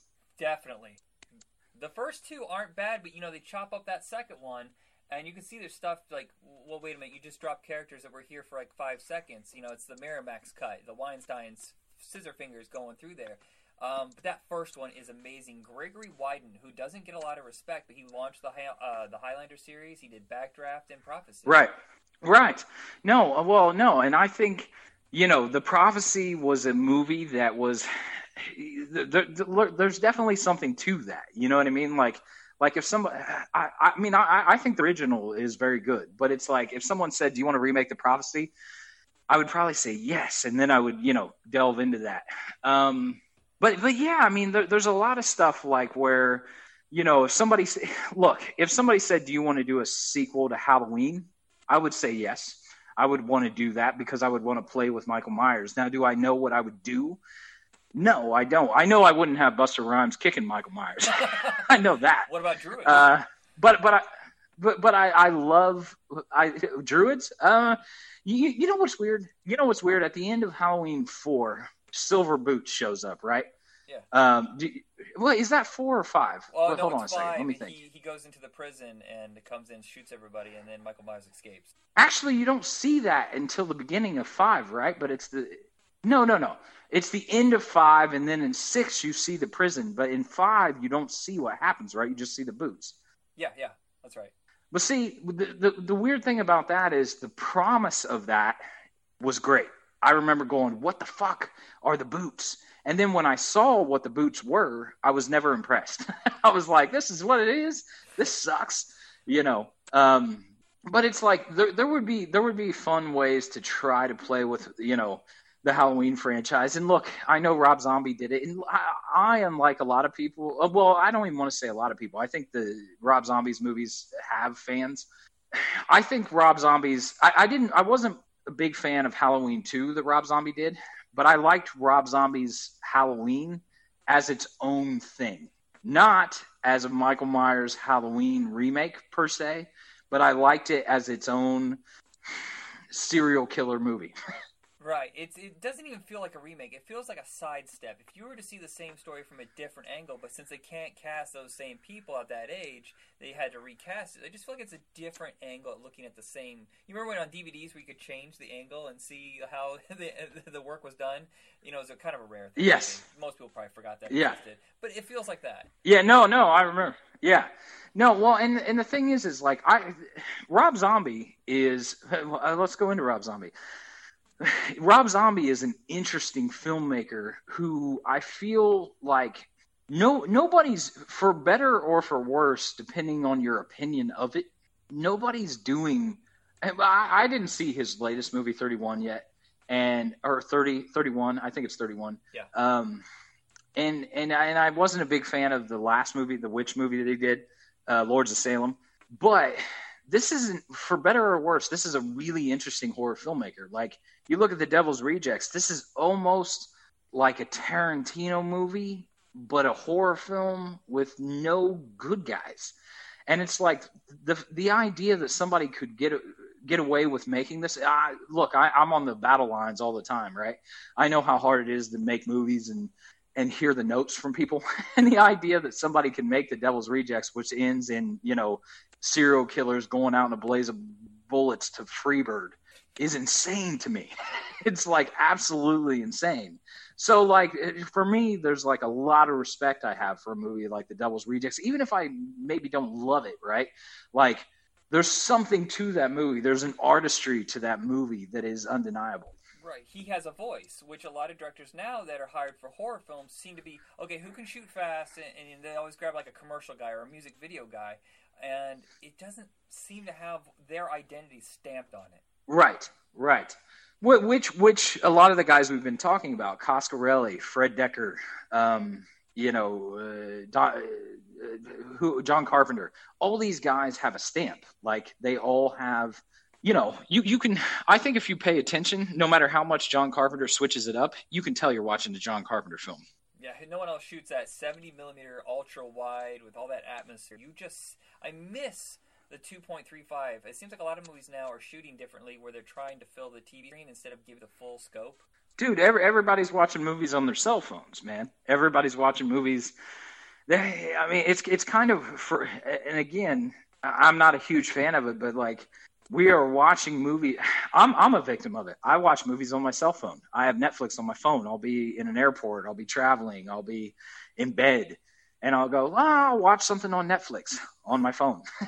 So people are shooting movies in different ways for different avenues. Yeah, it's kind of a bummer. We are almost to an hour now. Did you want to add anything to the list? we didn't really do a list, but we've kind of gone around the topic that of movies you enjoy, what you didn't enjoy. But is there any movies that, especially of late, that you would recommend, or maybe forgotten that you would recommend to? What else have I seen recently that you know something I just watched? Did you see? You saw Wolf Creek, obviously, right? The movies. Yeah, the Australian survival film. Yeah, it's been a long time. I don't really remember. There's a Wolf Creek TV series that is actually pretty good. Yes, it's on. I guess it was a web series in Australia, but here it's on. It's a 6-part series, and it's on some kind of channel, like I don't know, some obscure channel. Look it up, you'll find it. But it's pretty good, man. Like it's actually like I watched all 6 of them and was like, this is pretty good stuff, It's weird that a lot of these movies, once they've exhausted themselves in theaters, are no longer doing the direct-to-DVD route since DVD's drying up. They're now going to series. We have Scream as a TV series, which I never thought would happen. And, oddly enough, Teen Wolf, the TV series, is a lot more serious than the actual movies. But I keep expecting to see Fright Night, the TV show. Well, what's weird is, are you familiar with Stakeland? Oh my God! I was going to ask you, but I didn't want to I was like, if you had to be a pointless thing to throw in. I just watched the sequel, and both those are amazing, and I would actually like to see those as. What's weird is I just watched Stakeland 2, and I didn't even know that it existed, that it was ever made before. Like a buddy of mine on Twitter had put Stakeland premieres tonight, and I was like, Stakeland 2 premieres tonight, and I was like, Stakeland 2 exists, you know? So, so anyway, I watched it, dude, and it's fucking good. Like, I like Nick, you know, the lead, or well, I guess he's kind of the second lead, you know, in the movie or whatever. But it's like, this is a really good movie that I would like to see more of. And the funny thing is a couple of people have compared Daylight's End to Stakeland, which I consider a compliment, but it was not our intention, right? Like, it was never like we were like, let's make Stakeland.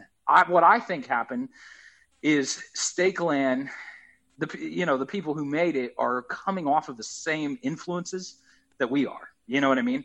Like, whether Near Dark, Mad Max, et cetera, they're doing a very similar thing and kind of putting these things in a burrito and making a movie, and that's what we're doing. And we kind of end up with, you know, similar stuff. But Stakeland 2 was really good, dude. And it actually had a lot of similarities to Daylight's End. When I was watching it, I was like, holy shit. This is kind of fucking Daylight's End. Yeah, that Nick Damanichi, he has just come out of nowhere, and everything he touches is just amazing. Have you seen We Are What We Are, the cannibal movie? I love it. I love that movie. In fact, Will Kaufman, the director of Daylight's End, has met Nick. He met him in Texas, and, you know, I guess they broke bread, drank beers, whatever. And my thing has been like, dude, let's put Nick in something. You know, like, this guy is fucking awesome. We'll see Cold in July, which is the director of Stakeland, and, you know, Nick is involved, obviously. Cold in July is one of my favorite movies of, like, the past 10 years. I watched it, and I thought, is this the greatest movie I've ever seen? Like, I just was so awestruck by how amazing it was. Yeah, dude, I literally love Cold in July. I'm like, why the fuck is this movie not everybody's favorite movie right now? It made you know, like, $33,000. It's like they released it just because they were contractually obligated. Right, and I'm like, did nobody care that Don Johnson was fucking awesome in this movie? Oh my God, yes! That was a great role for him. This is the best thing Don Johnson's done ever, and yes, he was in Miami Vice, but this is the best thing. Too. Have you seen Dead Bang? Of course I've seen Dead Bang. Dead Bang, yes. But this is the best thing Don Johnson has ever done, ever. Like, this is, like, to me, Jim Mickle, the director, and these guys deserve to just, like, they should, you know, they should be blowing up and doing, in a way, when I say people should blow up, that just means they should do big studio trash, I guess. But really what I want them to do is more really good movies that I like. And I think that sadly, there's a, you know, blowing up means, oh, I just got the next Marvel movie. You know, or I'm doing a Star Wars sequel, for better or worse. Like, that's not necessarily a negative, but it's like, I want to see them do the next Cold in July, you know? Right. I want to see them take every integral moment that they brought to the previous films. Don't add them to a new franchise. Let them just work without restrictions. It seems like these guys with a very particular style and taste and a vision, they're constantly, the minute they get to the big leagues, all of a sudden they find themselves in all these meetings getting all these notes. I'm like, you saw the previous movies, right? That's why you hired him. Let him go. Let them do their thing. Yeah, that's what they did, like, for John Carpenter and Joe Dante and John Landis and all these people. Sadly, it's a completely different business than it was back then. And the problem is, a perfect example is You're Next and The Guest, right? Simon Barrett and Adam Wingard, great team of filmmakers. Then they get Blair Witch and everybody's like disappointed. The movie doesn't do well. And I didn't see it, so I can't even speak on what the movie is itself or isn't. But I love this filmmaking team. Yeah, The Guest is amazing. I just don't know. The Guest is amazing, and I love You're Next. You know, I think You're Next is hilarious. In a good way, in an intentional way, not like I'm laughing at them, I'm laughing with them, you know. But it's like, then they do the Blair Witch, and I'm like, and you know, and everybody kind of rains on the parade, and I'm like, well, maybe that's because they're not supposed to be doing the Blair Witch. They're supposed to be doing The Guest. They're supposed to be doing, you know, You're Next. You know, like, I don't know why everybody tries to cut the balls off of, you know. You look at a filmmaker like Tarantino, who can basically do whatever he wants, right? It's because he came up in a time when the studio system was much different, and now they just consistently let him do whatever he wants, for better or for worse, and nobody questions it.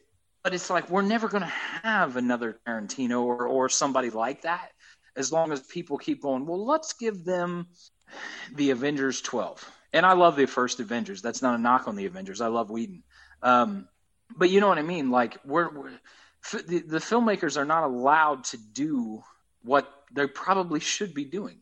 Yeah, I keep expecting someone to grab Ty West. I don't know if you watch his movie, but his have a I love Ty. Very low budget, but he has complete control over these movies, and I keep expecting any day now, because he did do the second Cabin Fever, but surprisingly, Lionsgate let him do it his way. But every day I keep expecting to see, the Exorcist is getting a remake, and Ty West is the director. Like, no! Well, and the thing is the way the system works for longevity's sake and for, whatever, money's sake, if that has to be a factor, which it usually is, he probably should do something like that. But he has a Western with Ethan Hawke coming out tomorrow, actually, called In the Valley of Violence, which it's Ethan Hawke and John Travolta. And I can't wait to see it. It's Blumhouse, by the way. Yeah. So it's a Blumhouse-produced spaghetti Western. And I can't wait to watch it. Like, I can't wait. I think it's, I can't wait to watch it.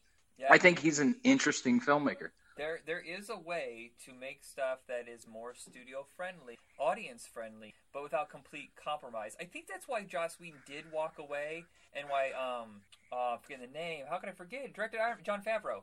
These guys walk away from these huge franchises, and maybe they'll pick another franchise, or maybe they'll find something that they couldn't get made before the Avengers, before Iron Man. Like the way that Favreau did with Chef, which is amazing. Right. The only way they're gonna it's an amazing movie. Yeah. They gave him Chef makes me really hungry, but yes. They gave him $10 million and let him do what he needed to do. Sometimes you do have to sell out to make the other thing. That's what Scorsese did. Someone told him in the mid-'80s, they're like, you can make money directing movies. And he's like, what? And he's like, you keep making these small movies, you take very low pay, try, do a big movie for them, do one for you, that kind of mix. Right. Well, it's weird because, like, Daylight's In is probably, not probably, it's my favorite movie I've made personally, right? Like, personally. And the only reason we were able to make it, which is this action horror hybrid where nobody was pulling the strings on us, right, is because we raised the money ourselves. Like, literally, like, raised the money ourselves, and we're like, we had no overhead. There was nobody calling and saying, where are we? Oh, can you cut this? Because nobody cares about characters or whatever it is. Yeah, so for better or for worse, what that movie is, I stand by. Like if somebody goes, man, I love that movie. I go, thank you. Me too. And if they go, I hate it, I go, well, I'm sorry, I don't. But it's the first time I can actually say that completely and live or die, because look, nobody's going to like everything. Nobody's going to hate everything. But at least with Daylight's In, I'm behind it completely. Like, we made the movie we set out to make intentionally. Did we have budget hiccups? Did we have this, that, or the other? Yeah. Did we change things? Yeah. But there's not another version of Daylight's In I want to make. Well, if you think about all the great little movies that popped up during our childhood, a lot of those are the tiny budget movies from fresh young filmmakers who had to, like, cut corners and get more creative. When sometimes when you have too much money, you're like, let's just do all the CGI. Let them handle it. Well, do it in post. Sometimes you're like, we got to figure this out now. Well, and I've said this before to people. It's like Daylight's In, I think is my 11th or 12th movie. Look at how jaded I am. I don't even know. I'm looking at it now. 1, 2, 3, 4, 5, 6, 7, 8, 9, 10. Well, wait, does it count if it hasn't been released yet? Maybe if I made it before. I can't remember. Okay. Well, Daylight's In is the 10th. Okay. But yeah, whatever. And it was... But in a way, when I made it, I felt like it was the first movie I made, which was a very bizarre and kind of freeing feeling. You know what I mean? Like, it was like... Oh, so this is – it was almost like – it's not like I ever lost the love for making movies. I don't want to sound like I was, like, completely jaded and, like, fuck this business and fuck this and fuck that. But, like, it was sort of like rediscovering something. Like, I literally felt like – I literally kind of feel like Daylight's In is my first movie. It's not, but I had more involvement in it. I had more – it's the movie I wanted to make. And, again, like, it's a sword I fall on. Like, for better or for worse, it's the movie I wanted to make. Yeah, I see it. And there's I guess it's not the same exact thing, but it's like, say you're at a gym and you're with a trainer, and he's giving you all the ideas of what to work out with, and then you get tired of it, you hit a wall, but then you decide to look at your surroundings. What do you have? What are the tools that you have at your hand to create your own workout, to reinvigorate you, juice you back up, to get you excited about it again? That's the way I guess I can equate it. Yeah, well, yeah, no, it's not a bad analogy. Like, it's like when I was making Daylights In, it was hard, and I couldn't tell what we were doing a lot of the time. I was like, wait, this is going to be bad. We don't have enough money for this. we can't do this. We can't do that.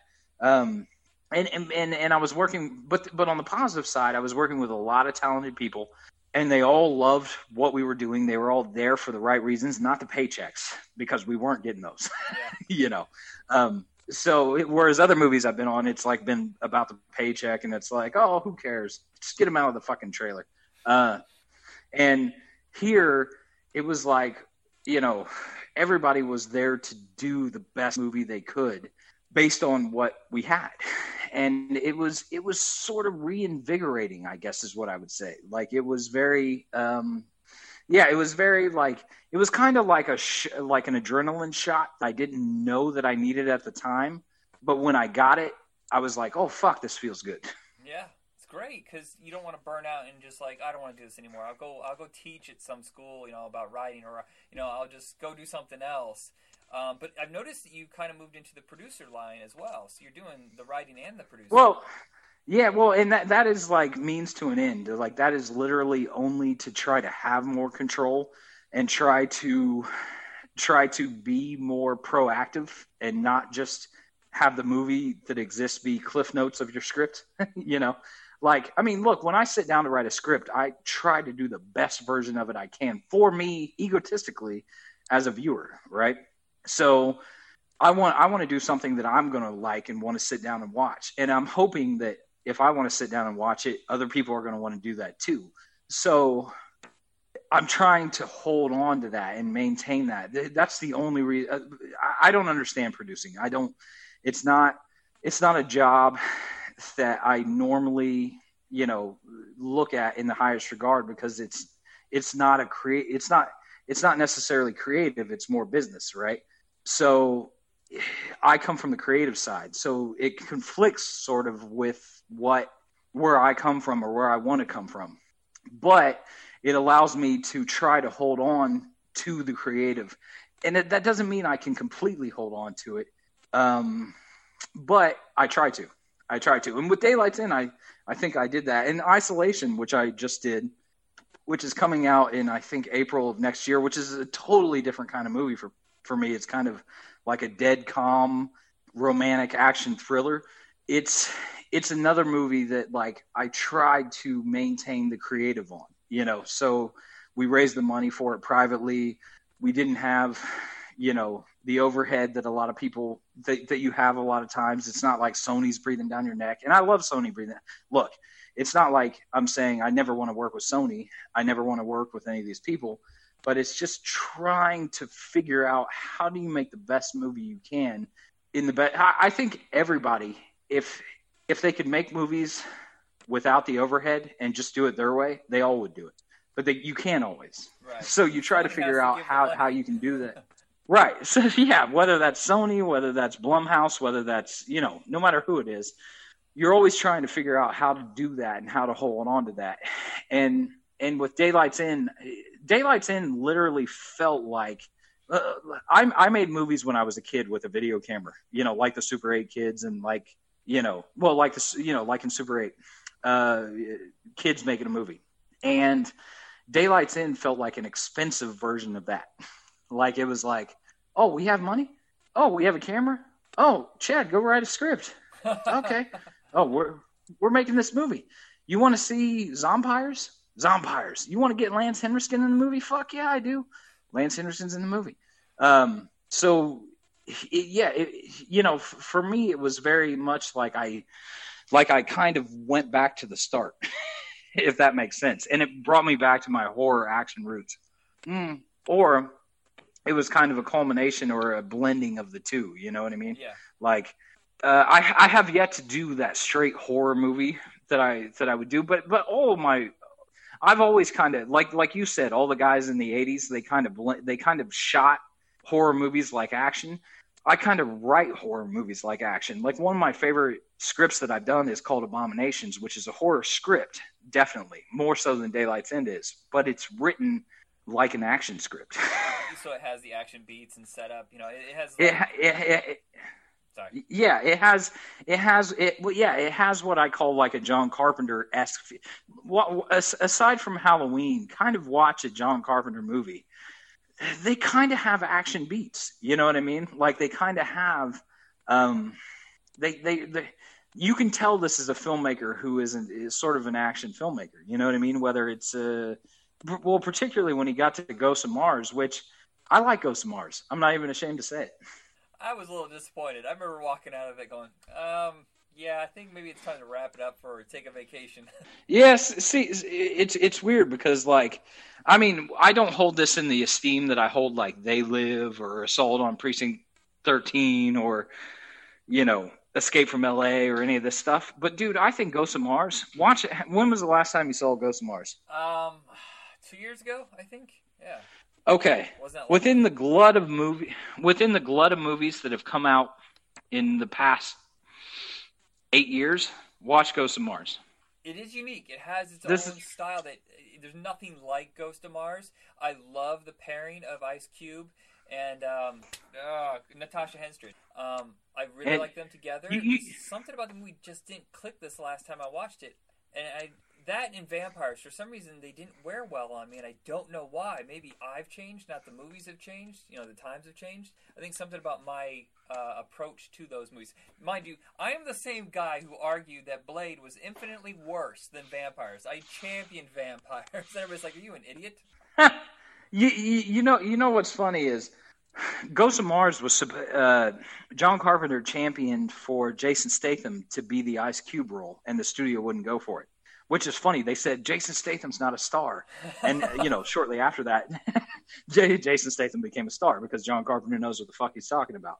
And that's not a slam against Ice Cube. I actually really like Ice Cube in The Right Thing. I don't like him in fucking XXX or weird. whatever. When it comes to action movies, he cannot connect with audiences, but he connects with the comedic side.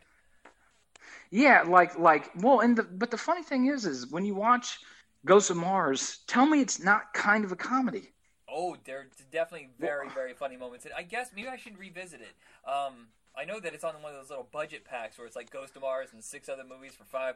Maybe I should just grab it. Yeah. Well, I mean, watch Ghost of Mars. I mean, there's a scene in Ghost of Mars that I think is classic. It's totally fucking random and weird, and if I'd written it, it's the scene I remember most from Ghost of Mars. But if I'd written it, I would have cut it out myself. That's what's weird about it. But yet it's the most memorable scene in the movie to me. And it's like there's this guy who's working with them, this like Hispanic guy. And he gets high on this drug, and they're like making weapons to go to war or whatever they're going to do. And he is cutting something with a machete, and he cuts his fucking thumb off. And Ice Cube just starts laughing at him. And he's like, what? And you watch the movie and you go, why is this in the movie? But it's also awesome and fucking hilarious that it's in the movie. It shouldn't. I never would have put this in the movie. For worse, I think. Because then I would have made Ghosts of Mars without one memorable scene.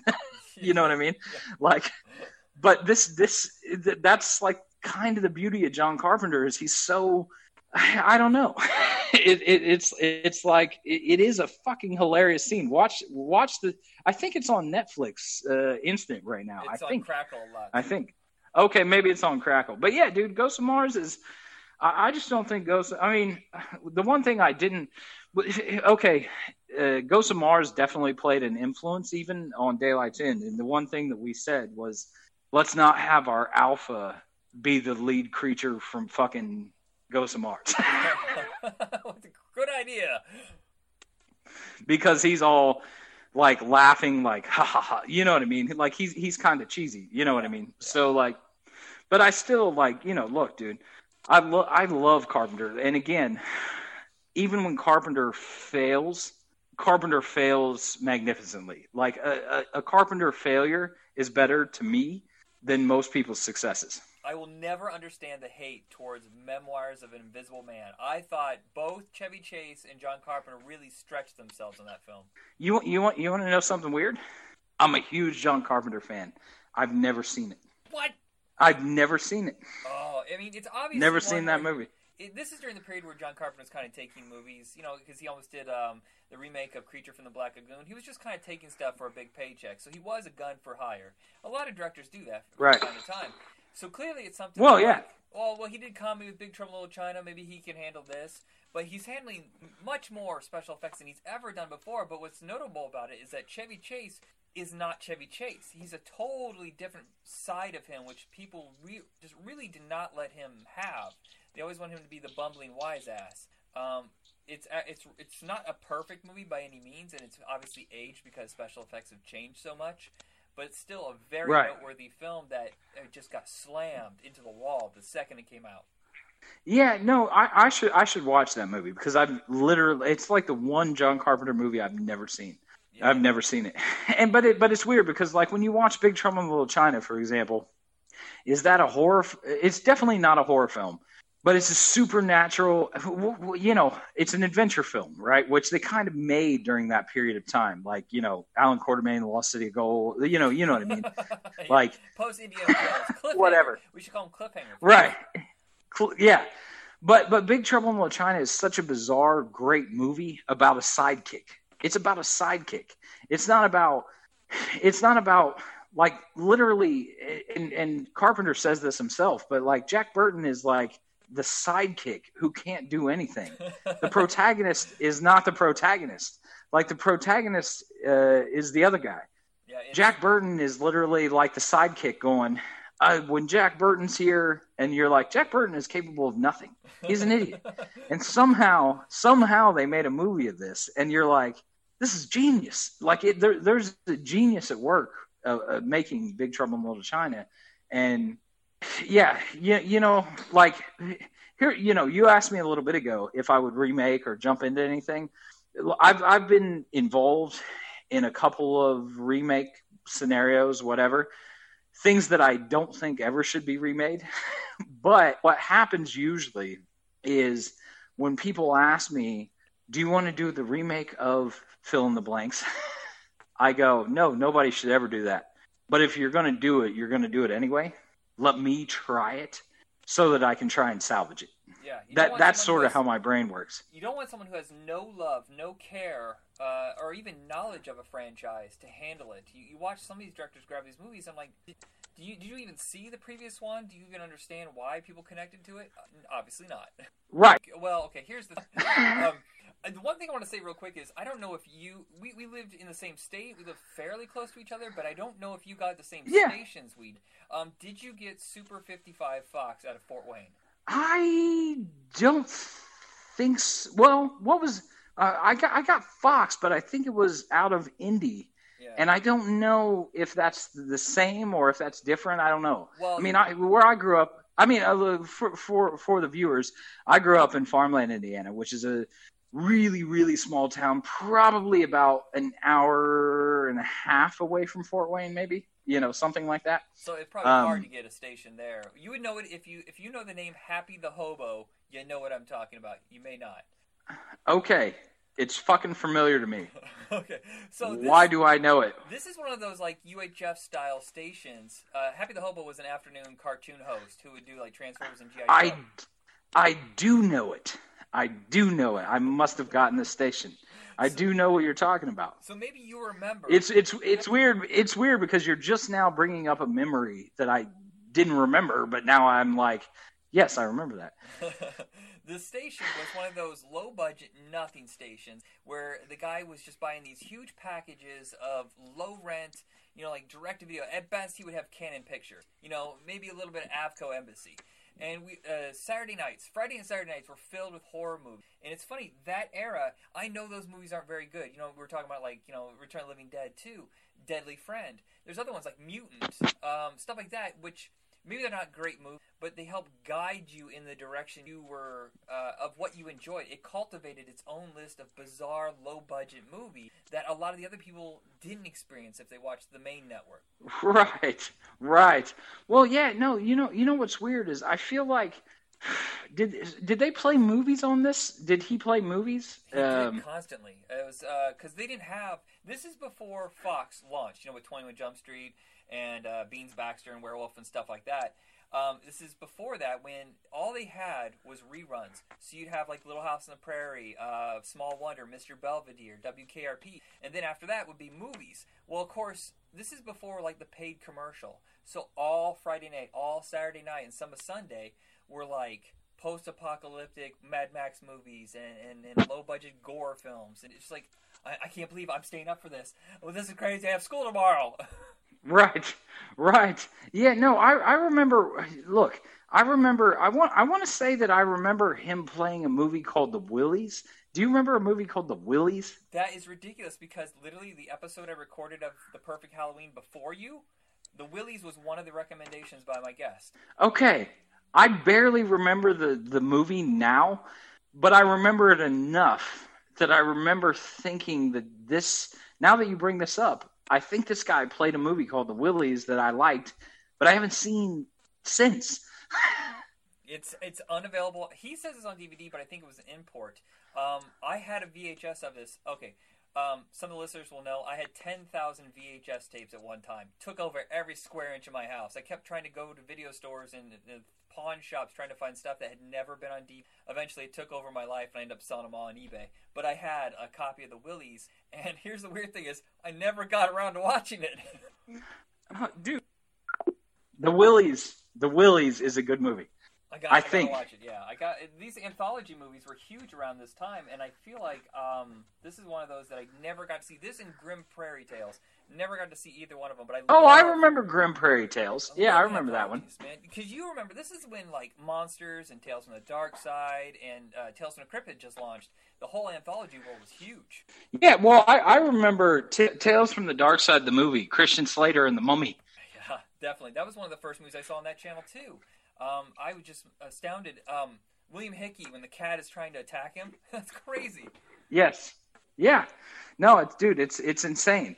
Well, no, it's weird because like growing up, when did you move out of Indiana? Well, I don't know what you get in Oregon. Where are you at in Oregon? You're like in the city. So I move a lot. I move a crazy amount. I'm on the run. I'm actually the Incredible Hulk. I committed a crime. Then I'm being accused. So I left Indiana in 2000. So basically, you're always angry. Yeah, I was always angry. So I left in 2003. I lived in Monterey for a few years.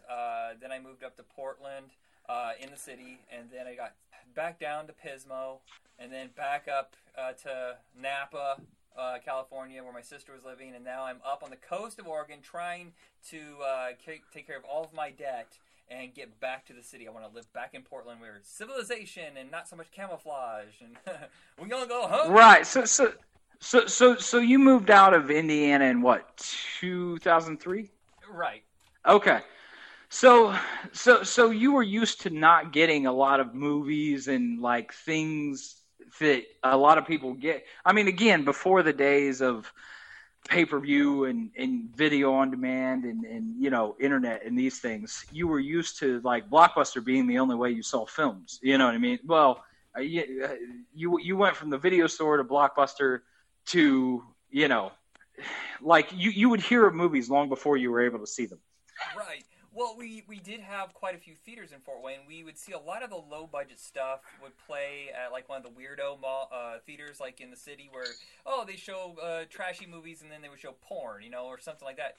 But there was also the drive-in. They had two of those, and you would see, like, the first one would be kind of an A or B lister, and then the C or D lister would be second. And I would love the C or D lister. My favorite all-time trilogy is we saw Star Trek 3, Last Starfighter, and Ice Pirates.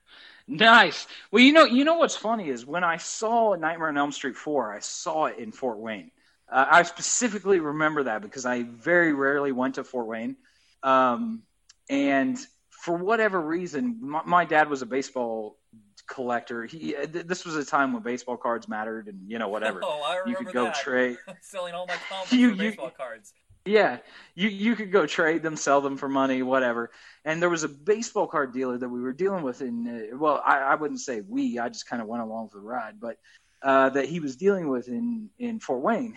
And we went there, and we went to kind of what I'm not really familiar with Fort Wayne, but what I would call it was a shady neighborhood. Oh, there's plenty of those. Yeah.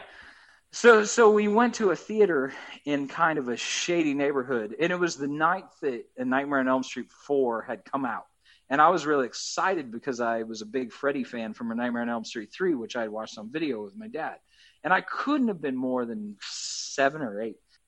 But we went to, after we did the baseball card thing, we went to like a 7:30 show or something of A Nightmare on Elm Street 4. And I remember it was like a big moment for me. But anyway, we went to this theater. I could have been 1,000 miles away for all I knew.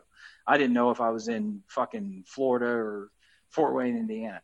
But it was kind of a shady neighborhood. I mean, even the theater was kind of shady. Like, it just felt a little grindhousey, a little decrepit, a little. But what's funny is the memory I have from going to see it in this theater is phenomenal. Like, the audience reaction on opening night of this Freddy movie was so spectacular that, like, I think it still weighs into my opinion of what A Nightmare on Elm Street 4 is to this day. Do you remember the theater at all? I'm just curious. I'm a little obsessed. No, I do. No. No, I have no idea. No idea. I just know that it. I remember every single theater I saw a movie in. It's truly bizarre. No, well, see, if it was in Muncie, Indiana, where I grew up, kind of, there was only 3 theaters, so I had them memorized. But this theater was like, I have no idea. I just know that it seemed a little shady. I mean, it was shadier than the theaters I was used to going to in Muncie. And it was like, we went there, and it was for all I know, this theater isn't even there anymore. Oh, no, you know what I mean? It's ridiculous. They're all replaced by strip mall, 12 screen theaters. Do you miss when you'd go to a movie theater and there'd be maybe 1, maybe 2? That would be it, and you get this huge room. Now I feel like I go to the theater and I'm like, this is the size of my living room. Why don't I just wait till this is on video? Well, yeah. Why don't I just not watch Daylight's End until it comes out on DVD? Yeah, I saw Magnificent Seven. It was supposed to be on the big screen, the big room, and I'm like, there's 25 seats in here. Right. No, well, it's funny because I went and watched. Well, okay, first of all, I kind of traveled around with Daylight's End, so I saw it on I saw it at Texas Frightmare. I saw it in Portland. I saw, you know what I mean. I saw Daylight's End a lot of places. But when it actually came out in its limited theatrical run, it was in Texas, L.A., New York. I saw it in L.A., and it was like, I'm watching my movie in a theater in L.A. This is awesome. But then I flew to – the closest theater it was playing to my mom was in Chicago. So I flew after the weekend, like on Monday or whatever it was. I flew back, to Indiana, and me and my mom drove up to Chicago. Wow. And watched it, and it was the best fucking theater I've ever been to any movie ever. It was like at this AMC in Chicago, and it had like reclining leather seats and beer and everything you could possibly want to watch a movie. And I was like, holy shit, this just spoiled my whole movie making. Like this was the opposite of like any grindhouse or anything. And I'm watching my own movie too, so forget all the rest. It's like I'm watching my own movie in the best fucking theater that I've ever been in my life. And my mom's like, this is pretty great. And I'm like, are you kidding me, Mom? This is phenomenal. They're playing the Da Vinci Code trailer before my movie. Is that awesome. The first time you've ever seen one of your movies in the theater? No. Drive Hard played in theaters. Close Range played in 2 screens. I saw Close Range at a really, really independent kind of grindhousey theater in L.A., and I saw Drive Hard in Chicago also. But Daylight's End was the biggest release I'd had because we played on 28 screens throughout the country. So Daylight's End was the biggest. I think Drive Hard was on 5 screens throughout the country, and Close Range was on 2. So I've had 3 movies technically play theaters before they hit VOD or whatever, but Daylight's End was the biggest. And the funny thing is Daylight's End is the smallest movie I've ever made. The budget-wise. But budget-wise, yeah. So it's like, smallest movie ever made, got the biggest release. Huh. It's my favorite movie that I made. Why? Yeah. Well, I mean, I think that it's going to happen again. The Shadow Effect, which you have coming up next year, pretty wide. It's a bigger budget, good name cast. I think at least it's going to get at least the same amount of theaters, if not more. Yeah, I mean, we have Jonathan Rhys-Meyers, Cam Gigante, Britt Shaw, who was in the last Paranormal Activity. We shot that in Georgia, like this time last year. We shot this. We literally at this time last year we were about to wrap that movie. So I only know that because social media reminds me of the shit. So I'm like, reminded me. Yeah. I literally got a thing that was like, your memories. Oh, you were doing this last year. And I'm like, oh, okay. I was shooting a movie last year. But it's like, yeah, dude, like, not to sound like, I feel like the best is yet to come. Like, I feel like I got to keep working towards something. And, like, as long as we keep busting ass and keep trying to do the best that we can do. I have a good team around me, Yeah. I feel like the best is yet to come. There's a lot of really talented, I don't want to say undiscovered because it's not like they're undiscovered. It's not like, nobody's figured them out. But I feel like outside of the mainstream, William Kaufman, Shane Dex Taylor, a lot of these guys are in my opinion, they're the Ridley Scotts and the James Camerons making Piranha 2. Yeah. Like they're just the guys who people don't know of yet. Hopefully don't get fired off Piranha 2. Or you get fired off Piranha 2 and it's the best thing that ever happened to you. Yeah, you could say it that way. Yeah, it's probably best that he didn't stay on that because people were episode. Is there anything you want to pitch before we go besides Daylight's End coming out on DVD? We have Isolation coming out next April. We have The Shadow Effect coming out when I don't know. And then we're getting ready to make a couple more movies hopefully. So it should be good. But yeah, going back into Halloween, give me 3 movies. I'm flipping the script on you. 3 movies that you think everybody should watch this season.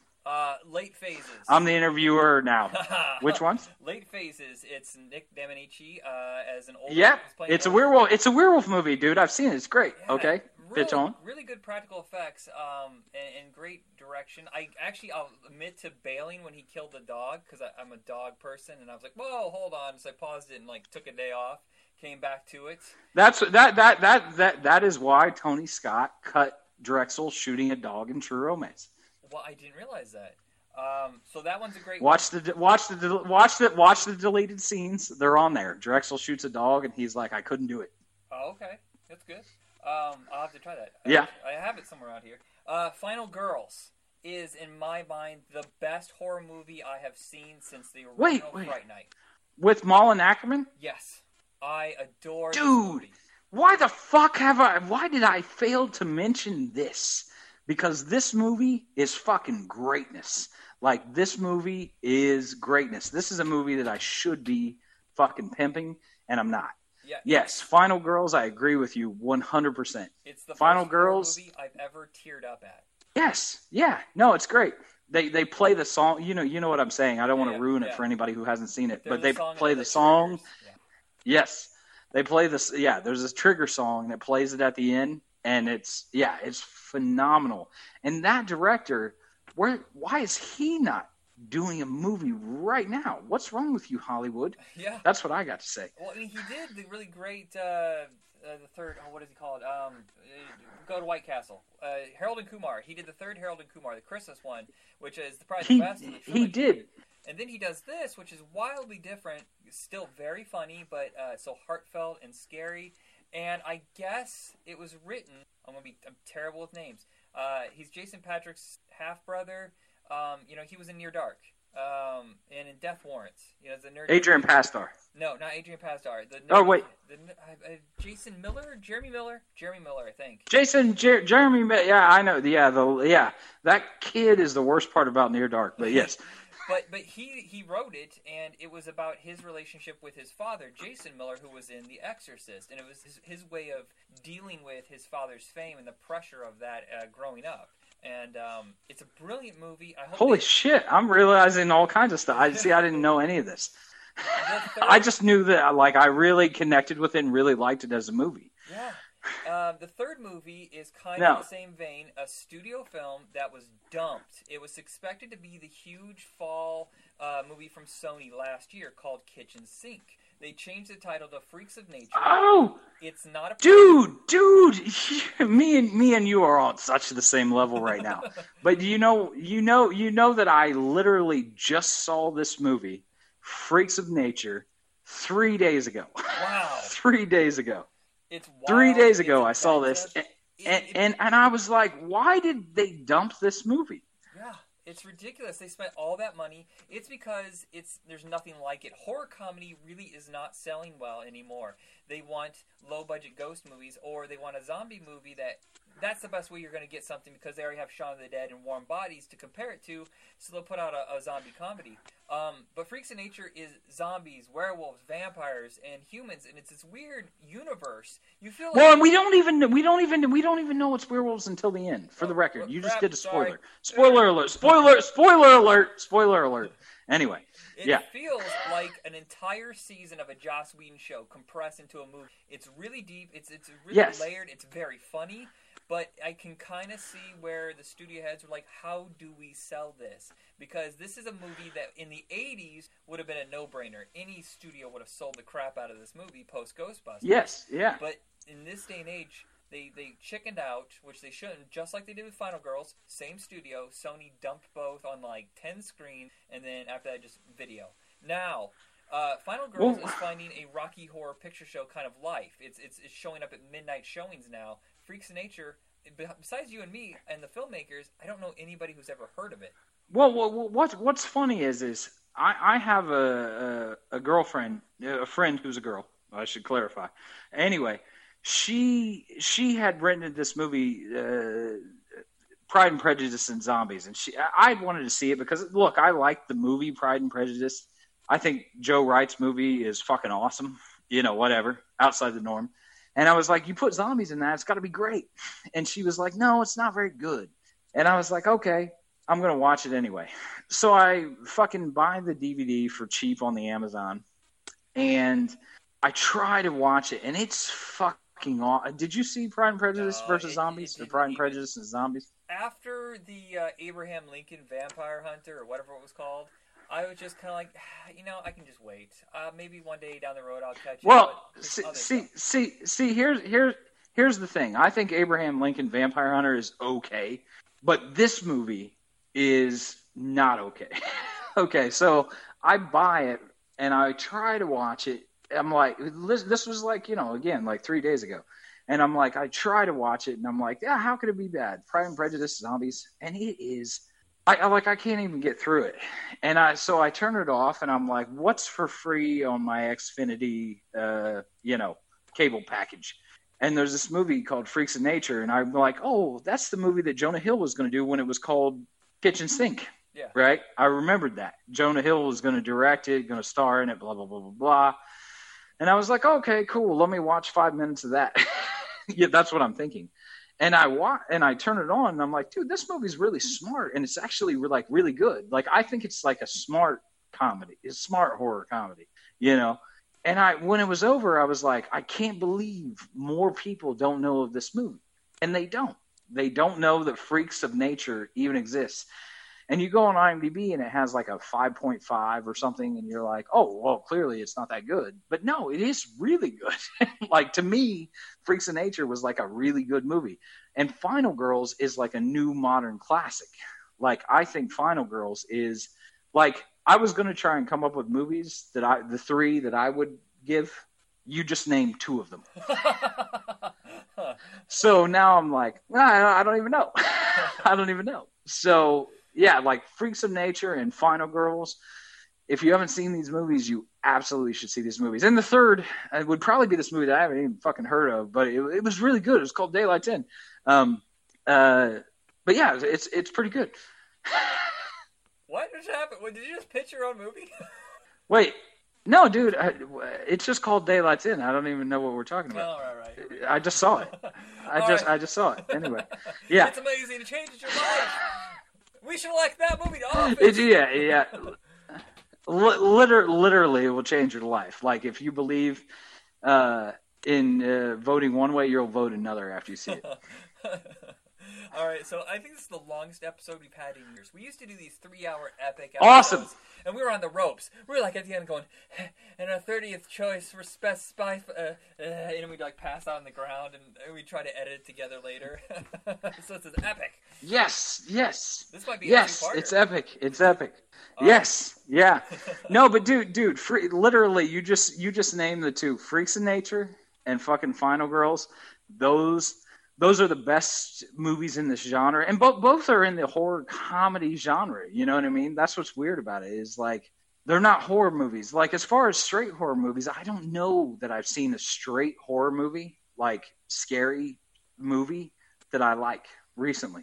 It's rough. It seems like it's just the same thing over. It's not made with any love. It seems to be made with okay, budget to profit ratio. Okay, go. Right. Yeah. I can't. Yeah. The only you know what my third would have been is Hush, which Mike Flanagan did, which is on Netflix streaming right now. And you haven't seen Hush? I have not seen it yet. Rush out to see Hush. Okay. You don't even have to rush out. It's on Netflix. It's a Netflix premiere. Rush out. So it was made for. Rush out. Yeah, like it's a shame that this movie. It's a shame. It's not a shame that this movie didn't get.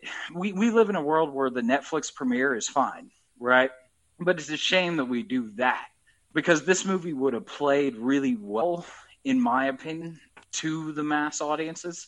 You know, if they could have marketed it and if they could have got behind it, Hush would play phenomenal to an audience. But it's a Netflix original. But Hush is the shit, and Mike Flanagan is one of the best horror directors. I don't even want to put him in that box and say horror director. He's a fucking great director. Mike Flanagan is a fucking great director. When you see Hush, call me back. Okay. I will do that then.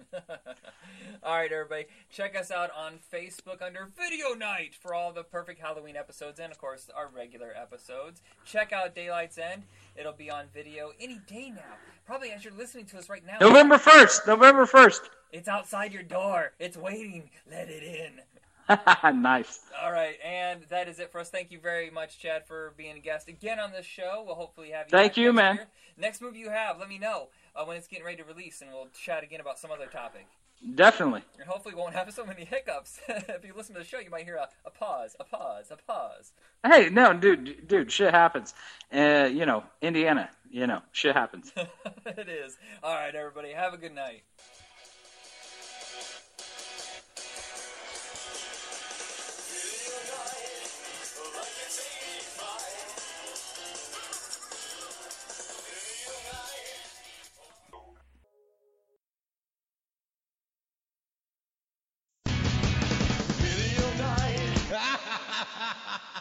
Hey everybody, welcome to Video Night. There was an experiment 2 years ago where I decided to have people on the show and we discussed what would be like their perfect Halloween playlist. I had 3 guests on, see if I could do shows with some new guests. Usually I do a show with Jacob. And out of those 3 episodes was the birth of Video Night that I do now with Andrew. So I figured I took last year off because it was a really swamped schedule. But this year, going back to the perfect Halloween playlist. And this is the first episode of, I guess, our second season of the Perfect Halloween. So this is the official launch of season 2. It's gonna be a short season. Everybody calm down, don't freak out. Video Night will come back. My guest this week is Elby. How's it going, Elby? Hey, I'm doing okay. How are you? All right, I'm very excited to get back to doing this. Basically what the show is we have a guest come on and they basically curate their list of like around top 10 suggested viewing for Halloween. Doesn't have to be horror movies, just somehow connected to Halloween or the fall, something like that. So basically we'll just start off the list with your first selection. Well, my first selection is the 1958 movie The Blob. Every one of you watching this screen, look out, because soon, very soon, the most horrifying monster menace ever conceived will be oozing into this theater. Two teenagers see it first, like a falling star from outer space. Boy, that was close. Come on, I want to see if I can find it. An old man finds it, touches it, and this is the shocking result. From then on, there's no stopping the blob as it spreads from town to town. It's indestructible. It's indescribable. Nothing can stop it. This town is in danger. How can it be stopped? Mob hysteria sweeps one city. Before long, the nation, and then the world could fall before the blood-curdling threat of the Blob. Starring Steve McQueen and a cast of exciting young people. The 58 one, I read your list and I was not sure if it was going to be the 80s one or the 50s one. Is there a particular reason you went with that version? Well, okay, so my deal is I really like old vintage movies, and I kind of wanted to keep my list in that vein because when I think of watching a movie on Halloween, I think of the olden days, I guess, when networks would show all the old black and white movies on Halloween night. Basically, that's what they had to show. Anyway, Right. that scene in the movie Halloween when the kids are watching the Thing movie, you know, it just reminds me of that. So, like, Halloween to me is a time to watch old movies. So that's why I went with the 1958 The Blob. I do really love the 1988 version. What I like about the older horror movies, it was before gore. You know, before the special effects and that kind of stuff took over, it was kind of just, everything was PG, it's just like a harder edge PG. And back in the day, AMC and TNT used to just show older movies like The Blob and The Thing from Another World. And all of a sudden it just switched. If you watch AMC, it is not, those are not American movie classics. Not at I'm all. Sure, anything with Steven Seagal should not be considered as part of that category. Right. Chuck Norris, no. Right. They do that Fright Fest thing every year, but it's just the same stuff. Yeah, it's always the Friday the 13th, Halloween. Yeah. You know, the big franchises. But even some of the older stuff were franchises at one time. You know, you had the Hammer films and the classic Universal monsters, and I think those are widely ignored now. You find them maybe on like a specialty cable channel, and that's it. Yeah. You know, it's funny is that first one I thought was so hokey for so long because I had seen the 80s version first. But then as you get older, you start to appreciate where films came from. Right. It is definitely hokey. I think one of the hokiest parts of it is that theme song, and I love the theme song so much. Can't remember it, but I'm sure somebody's going to plant it in right about now. Yeah. Beware of the blob, it creeps and leaps and glides and slides across the floor, right through the door and all around the wall. A splotch, a blotch, be careful of the blob. It's written by Burt Bacharach, so it has this definite old-time fun feel to it. Yeah. It's very light. Burt Bacharach, I'm sure it's not going to go da-da-da-da. Right. Which originally the director actually didn't want to use that song at all. He wanted the opening theme to be like more menacing and scary and frightening. You know, something like Neil Diamond. Yeah, right. But they went with that Blob song, and it's just awesome to me. Like, it totally adds to the campiness of the film. Now, I've never seen the one in the middle, the one with Larry Hagman. I think he even directed it. He Beware did. the Blob. Have you seen this one? Because I haven't seen it. I haven't seen it, but I think it's hilarious because the tagline for that film is the film that JR shot. Really? Yeah. That's a good one, actually. The second selection is another classic film. Yeah. I hate to say it, I'm a Don Knotts fan, but I've never seen this one either. What? I've never seen this or The Love God. Oh, no. Okay, so this is The Ghost of Mr. Chicken. It's spooky. It's eerie. It's The Ghost and Mr. Chicken, starring 3-time Emmy Award winner Don Knotts as the world's bravest coward. I have been called brave. Now let me clarify this. As you see, I'm a lion with girls, a tiger with men. And I'm just naturally at home in a haunted house. So what's brave? How should I know? I'm chicken. Mr. Chicken to you. In this motion picture, he starts as a roving reporter. Now he's a raving reporter trying to solve a murder mystery in a house of terror. and he'll scare you silly. Don Knotts in The Ghost and Mr. Chicken in Technicolor. And you're chicken if you missed this movie. Which is one of my all-time favorite movies, like Halloween or not. I watched this movie so much as a child. It was the thing that my mom and I bonded over. And the reason why I like it so much is, well, first of all, Don Knotts is freaking amazing in general. Yeah. People forget how huge he was. Right. I mean, not only just because of the TV show, the Emmys, but his first, 5 or 6 movies at Universal, including this one, were big hits. Yeah, definitely. He was like the Jim Carrey of his time. What I love about it is the satire of a small town. I feel like I am a resident of Rachel, Kansas, where this takes place. I know every single person in this film, it feels like. Every character is someone that I can, oh yeah, that's the guy that I know from the store in my hometown, and that's the guy who works at the police station. They got every caricature correct. And that's how I feel about Gremlins. Gremlins has that same kind of feel. Yeah, but this is definitely a hokier version, because, it's like that 50s and 60s small town. It's definitely Andy Griffith-esque. But my favorite part, the part that I relate the most to, there's a scene in the middle where Don Knotts is giving a speech because he's been lauded by the community because he has spent the night in this haunted house, in the community. And he wrote a newspaper story about it, so he's this big hero because he's not afraid of anything now, but of course he's Don Knotts and he's afraid of everything. But so he has to give this speech at this Chamber of Commerce picnic, and he harkens back to this nervous guy character that he used to do on the Steve Allen show. I'm proud to be here today. Attaboy, Luther! When I was asked to be guest speaker at this luncheon, I asked myself this: who are you, Luther Higgs, to be a guest speaker at this luncheon?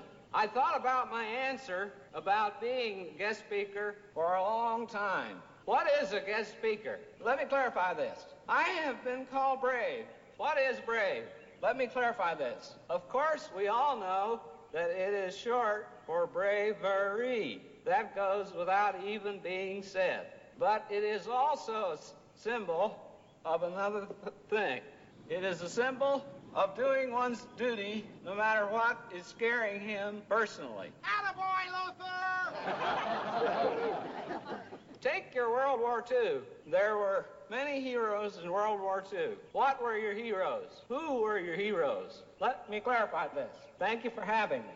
It's just so hilarious. It's so good. Have you ever seen the other scary movie that he did with Tim Conway, The Private Eyes? Yes, I have. That was a regular watch for me because you always have the major network stations. Back then it was CBS, Fox didn't even exist then.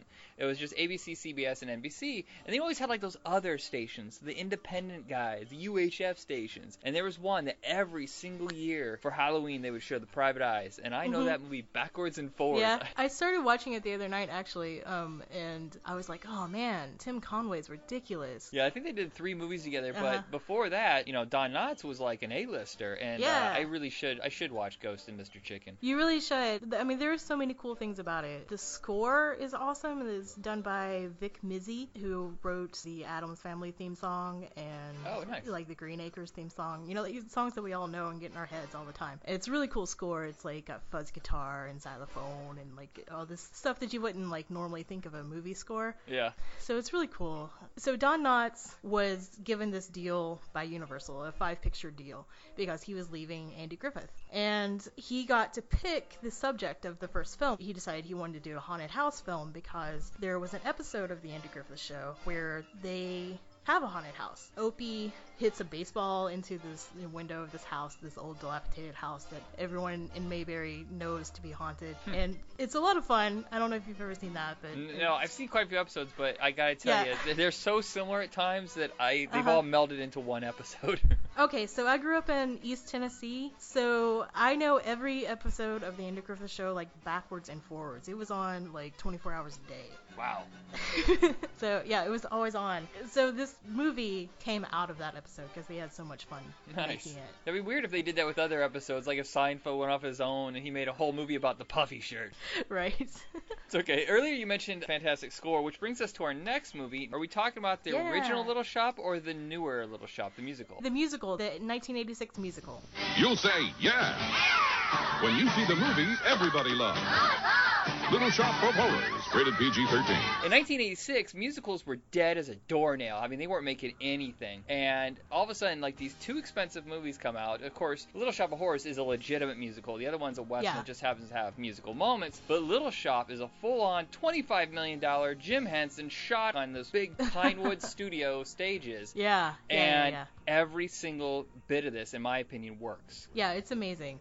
This was a film that my parents rented all the time when I was a kid, too. Constantly on HBO. Listen, Howard the Duck. I love it. I love Rick Moranis in it. I love the Audrey 2 puppet. It's freaking amazing. It's still, to this day, I have no idea how well they do it. Have you ever seen a stage version of it? No, I haven't. I'm curious. They had one where I lived, but I didn't go or whatever, because in my mind, I was like, Audrey's going to look terrible. It's never going to look as good and believable.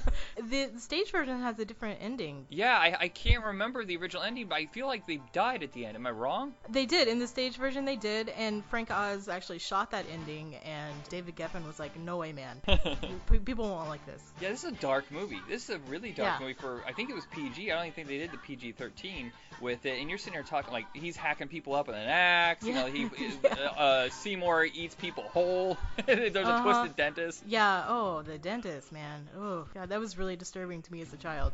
Yeah, it took me a long time to actually listen to the lyrics, because as a kid, you just watch it over and over, and you don't really take in like the subtext. And for some reason, song lyrics were completely lost on me. But then about 10 years ago, I listened to it. I was like, oh my God, this is twisted. Yeah, totally. Steve Martin's portrayal of him is hilarious. Like, I don't know what he's doing. Yeah, I don't know either. He's on another planet. Is he doing Elvis? I think so. It's supposed to be like a rockabilly. Like if you watch the old 50s movies, like, hey, Dale, how's it going? Yeah, I'm gonna take your daughter out. He's like John Travolta doing Elvis. Yeah. And then Bill Murray is completely nuts. But here's the weird thing. The most horrific thing in this whole movie to me isn't the monster. It isn't the hacking the people up. There's a sequence right before Bill Murray comes in where he's showing him pictures of mouths that are all rotted. And they show one where it's a complete disgusting mess. And I could not get that out of my head for years. Like, brush my teeth every single minute. Have you ever seen the cartoon version of Little Shop? I remember that it exists. It's terrible. Awful. I know that I watched it at some point, but I've pretty much erased that from my memory. Yeah, it's like the cheapest animation possible. It's as if Roger Corman himself had done the budget. He's like, you just need one guy drawing this on watercolors, and we'll put a hip-hop soundtrack in, because that makes sense in hip-hop, really? Yeah, Audrey rap. Alright, it's time for me to bust a rhyme, so sit back and chill for a while. I'm coming at ya like Toon style, so get ready for a funny bone overload. Yeah, it's pretty awful. The next movie I've heard of, but I've never seen, Equinox. Equinox! What happened to Dr. Waterman? Only this man, last to see him alive, knows. Equinox. The invisible barrier between good and evil, between light and the forces of darkness. The supernatural before your very eyes, as 4 teenage boys and girls fight a devil cult for their sanity. Equinox. A story that defies logic, confounds belief. What is the secret of the 1,000-year-old book? What are the unspeakable horrors conjured by the forces of evil? What is the fiendish power of the ring that enslaves and destroys? What is the one symbol that can hold at bay the hosts of hell unleashed on earth? Equinox begins where Rosemary's Baby left off. Okay, so this movie is in the Criterion Collection. Oh, wait. Are we talking... Oh, there's 2 Equinoxes. I was on a different plane with you. There's one with Matthew Modine, where I think he's a clone or he's a twin, and one of the twins is evil. It's kind of like the dark half. So, I am on the wrong path. Oh, no. Start over. Oh, no. What is your Equinox, then? My Equinox is a student film made in 1967 that got funding by actually the producer of The Blob gave it some money, and they put out a theatrical release in 1970. It is not a good movie. Okay. No, I mean, it is. It's great. It's awesome. But it's a student film, man. And the thing that's, like, really great about it is the stop-motion animation is amazing. Like, I love stop-motion. Yeah, it's yeah. Gone. And stop-motion can be either cute and quaint, like, oh, that was cool, or it can be unnerving. If you do stop-motion the right way, like in Evil Dead. Yeah. That's disturbing. Yeah, that's true. That's true. The director's name is Dennis Muren. Oh, the special effects guy. Yes. Dennis Muren? Okay. I don't know if I'm saying it right. I don't know. It's okay. I'm sure he's not going to sue. It's like, how dare you? And yeah, he's the stop motion guy. He later went on to work on Star Wars and all these other famous things that gave him a very big career. And yeah, I didn't know that he started off like that. That's cool. I should see it now because as a standpoint for like the beginning of special effects for him is this movie. Yes, exactly. He says that this movie is obsolete, which I guess maybe, but he recognizes that it's got some merit, but he kind of feels like maybe it shouldn't be watched anymore. No, there's a handful of student films that have been funded and turned into legitimate full features. There's this. There is the Milpitas Monster. If you've been to California, Milpitas is a crappy little town where basically I guess the pollution is so bad that the students at this high school made a movie about pollution and trash becoming a huge monster and destroying the town. And they released that in theaters. There's Dark Star, which the same producer, I want to say Charles Little, I'm probably wrong. He produced Dark Star into a full feature, and I feel like, and Cannibal the Musical. How can we not talk about Cannibal the Musical? Lord.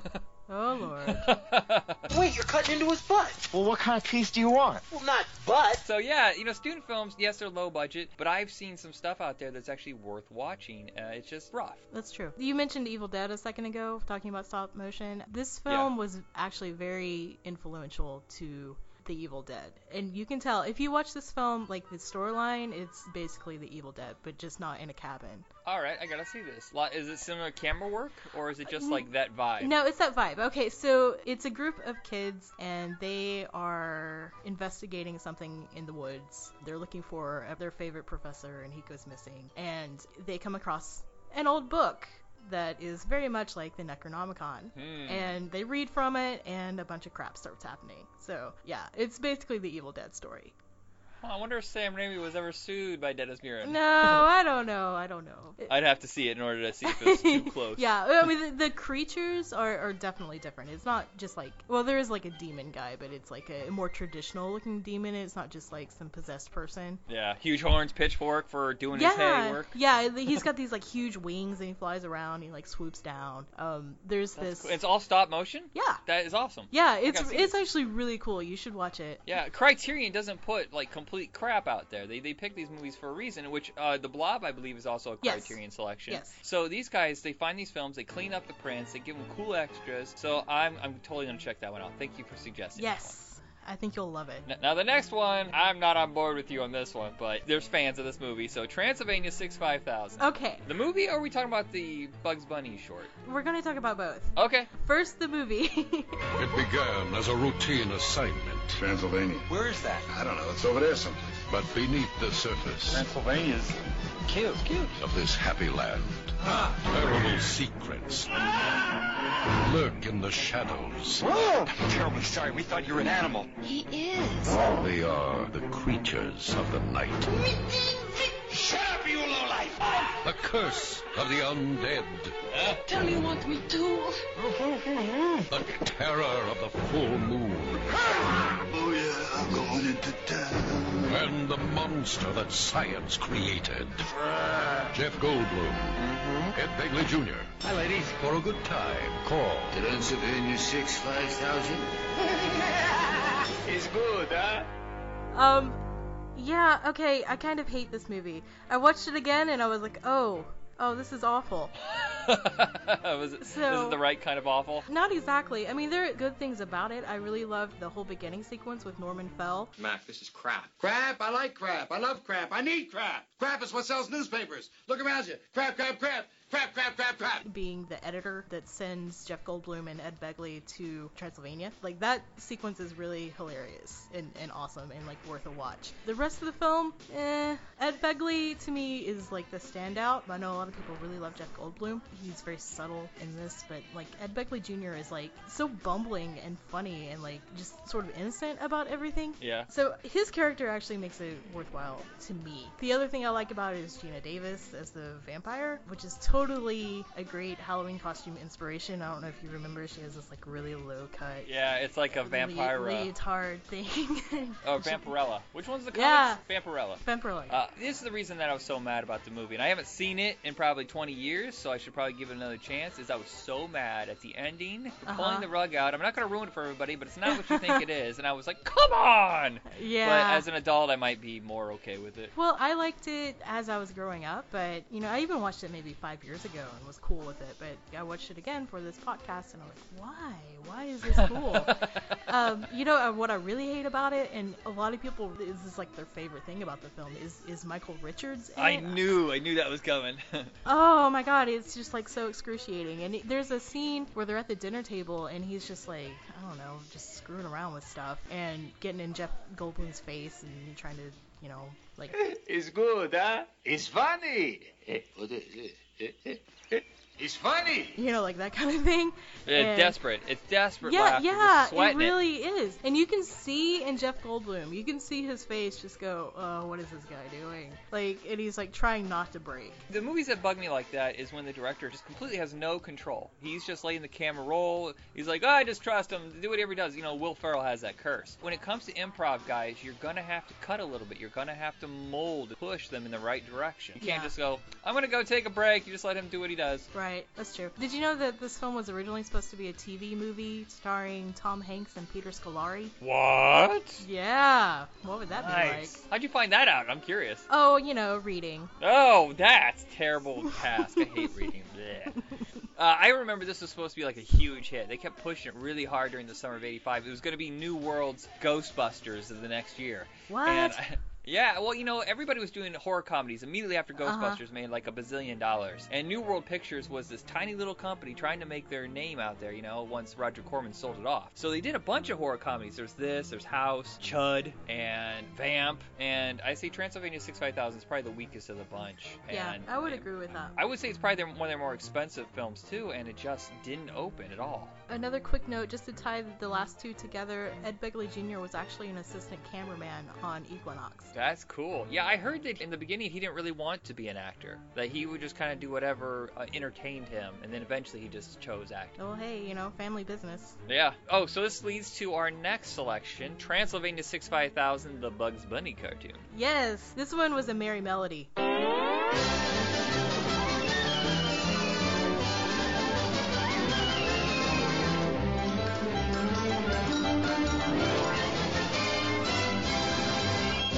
Not the Looney Tunes, but the Merry Melodies. Yeah, it's fun. Merry Melodies died, I think, pretty much after this cartoon. They kind of erased that line and focused solely on the Looney Tunes. Yeah. And Warner Brothers did a few of the scary, I guess, shorts. There's this one. Now, is Transylvania 65000 the Jekyll and Hyde one, or is that the one with the witch? No, it's actually the one with the Count. I'm way off. It says Transylvania right there. I didn't know that. Right. Duh. Count Blood Count. Count Blood Count at your service, sir. Yeah, that's a Chuck Jones, I believe. Or yes. It might be a Frizz. No, it was Chuck Jones. This was the last short that Chuck Jones directed before he left Warner Brothers and made his own studio. And somehow ended up at MGM doing Tom and Jerry shorts, which aren't very good. Yeah. The first time I remember seeing this was in Daffy Duck's Quackbusters. Oh, yeah, Quackbusters. I remember that. Yeah, that was in, I don't know, the late 80s. I want to say 88. Yeah, I think it's the last of those compilation Bugs Bunny cartoon movies. It was featured in that. It's like cut up a little bit. There's a lead-in to the short where Daffy Duck is reading like the old EC type comics. Kids, this comic's a real page-turner. It's slopping over with gripping suspense. Then he like goes to sleep and he has this dream where he's in this lounge and all the classic monsters are there, like Frankenstein, Dracula, and you know all those people there, and like Mel Torme is singing the song. I don't know. Mel Torme is a pretty disgusting monster. I don't know. Yeah. But, the Velvet Fog strikes again. Right. So I was always like fascinated by this part. I was like, oh wow. And then it goes into Transylvania 65000, and then the rest of the film is like not that interesting to me. But no, The Duxorcist is probably the worst animated short they've ever done. Yeah, but this one's your typical Bugs Bunny. Like he takes a wrong turn and ends up in Transylvania instead of Pennsylvania. He get lost a lot. Did you ever notice that? It's like a 50-50 shot. It's like, where's Pismo Beach? And he's like in the desert. Always in Albuquerque. That's where he... Yeah. He has no idea where he's going. For a rabbit that's smarter than everybody else, he has no sense of direction. Yeah, that's true. Oh, well. He's just not paying attention. Now, I'm trying to remember. Is this the one where there's a special word that he uses to make Dracula turn into a bat? Yes. He realizes he's not in Pennsylvania. And he goes up and he sees the castle. And he's like, oh, well, this is there's a hotel here. So I'm going to go in and ask to use the phone. And the Count answers the door. And, you know, he's like completely oblivious to this guy as being a vampire. And he goes to bed and he's like, like, oh, I can't sleep, so I'm gonna do some light reading, and there's like a book of spells, and he pulls it out. Hey, that's what I need. Something to read. Magic words and phrases. From then, he says abracadabra and hocus pocus, and that causes the Count to turn into a bat and back and forth. So there's this fight at the end where they're just screaming magic words at each other and turning into all sorts of weird things. I think there's this one scene where he's going to like the refrigerator to get something to, like a warm glass of milk, and the vampire's right behind him, and he just kind of like la da dee dee da da la da da da da da da abracadabra. La da dee dee da da la da da da da da da hocus pocus. Yeah, he's singing that. There's this song, I don't remember what it's called, but it's a Doris Day song, and he's singing the magic words to the tune of that song. There is a collection, like you said, Quackbusters cuts up a lot of these cartoons. There is another selection. I want to say it's Bugs Bunny Scare-a-thon. It's on DVD. It's really cheap, and it has all of their scary ones. It has that one where it's Sylvester and Porky Pig in the house, and the mouse is trying to kill him. And it has that dun dun dun dun dun dun dun. And, ah! and probably the second selection that you're going to discuss. What was the other animated short? This one's actually a Looney Tunes.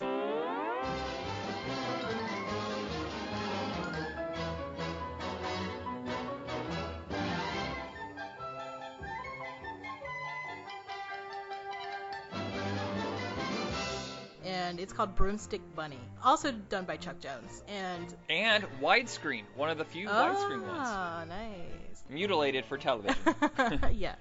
Well, I'm really glad that it's widescreen, actually, because it is beautiful. It looks really cool. Like, it's the style, I don't know if you remember, Chuck Jones did this for a little while, where it would be, like, solid colors, and the furniture and the things on the wall and stuff would just look like sketches, or not really sketches, but just, like, kind of stenciled. Like, they weren't... Yeah, it's kind of abstract. Yeah, they weren't 3D at all. There is, I don't know if you know animation, I don't know if you're obsessed with animation like I am. There was a studio in the early 50s called UPA, mostly known for doing the Mr. Magoo and the Gerald McBoing Boing.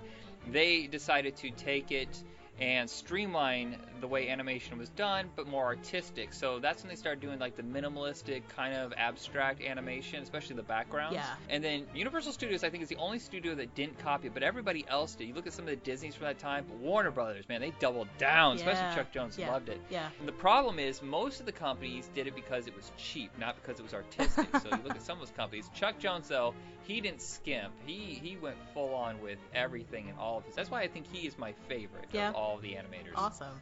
He left Warner Brothers, I said earlier, but he actually got fired from Warner Brothers because he moonlighted for UPA. Wow. Yeah, that violated his contract with Warner Brothers, so they let him go. Yeah, and the funny thing is, not a lot of people know the shorts that he did after he left Warner Brothers, but like I said, he did the Tom and Jerry's, but then he did independent ones for MGM. Didn't he do the animation for Phantom Tollbooth and Ricky Tikki Tavi and stuff like that? Yes, he did. That's great stuff. Yeah, you see everything that he has, not only in the Roadrunner, Wile E. Coyote cartoons at this time, but these more scary ones. Jack the Ripper one he did, and the Witch one. Yeah. They're just amazing. And the comedy's spot on. Michael Maltese is one of the best writers. This one actually takes place on Halloween, and Bugs is trick-or-treating. He's wearing a witch mask, so he... That's right. Yeah.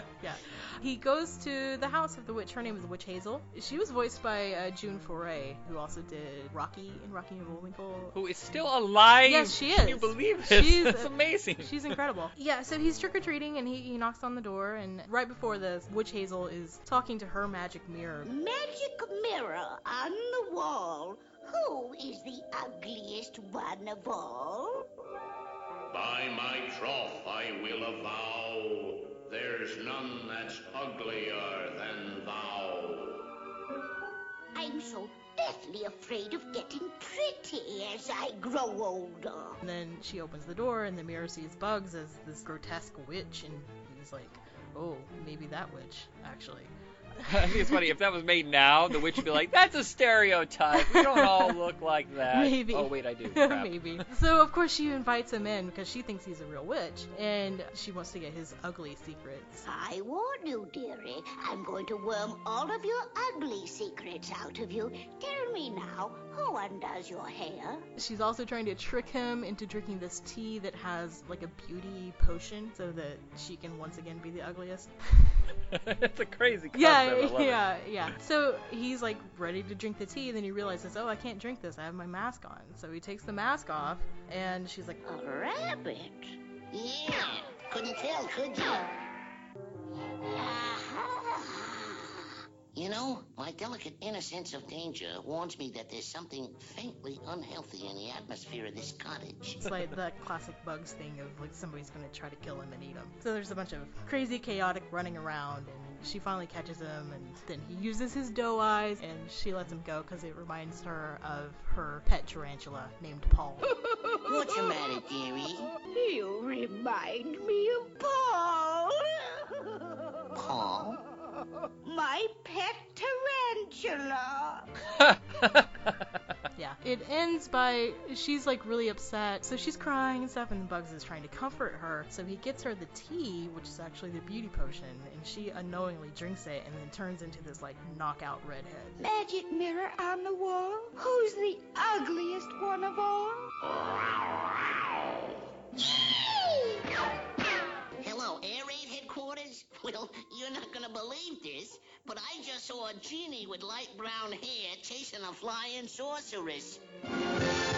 Yeah, those shorts are just astounding, and the fact that a lot of generations, after us, well, I guess there's not a lot. We're not that old. Back in my day. No, but I was thinking, like, anybody under 30 really doesn't know the Looney Tunes cartoons anymore. They don't really show them anymore. You have to go find these special, expensive collections. Mm-hmm. Or watch some, like, crappy version on YouTube. Yeah, kids definitely go out and find. And not just Looney Tunes, all of them. Woody Woodpecker, Tom and Jerry, the old Tex Avery cartoons, all that stuff's fantastic. Speaking of like wacky, almost cartoon characters, your next selection, I almost feel like, and if this is the correct version of Sleepy Hollow, the one with Johnny Depp? No, the Disney one. Oh, I did not expect that. Okay, the Disney short, The Legend of Sleepy Hollow. For a rollicking ride through Sleepy Hollow, Walt and Bing bring to laughable, colorful life Washington Irving's exciting legend with that awkward schoolmaster Ichabod Crane. Ichabod may be quaint, maybe odd, and maybe he ain't. Anyway, there's no complaint from Ichabod Crane. Ichabod Crane, daring, reckless, losing his heart to Katrina the cutie, and his head when pursued by the hair-raising Headless Horseman.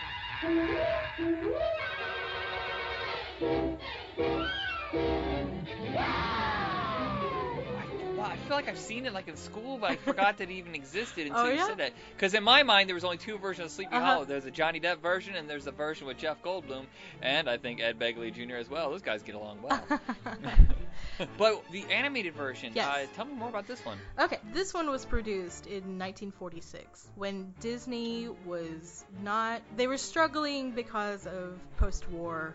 A lot of their animators actually had to go to the war. They didn't have a lot of money. So instead of having the budget to do features, they started producing these little shorts, and they would put them together in packages and market them that way. Oh, okay. This one came with the Wind in the Willows story. So the actual package film was called The Adventures of Ichabod and Mr. Toad. Ichabod and Mr. Toad.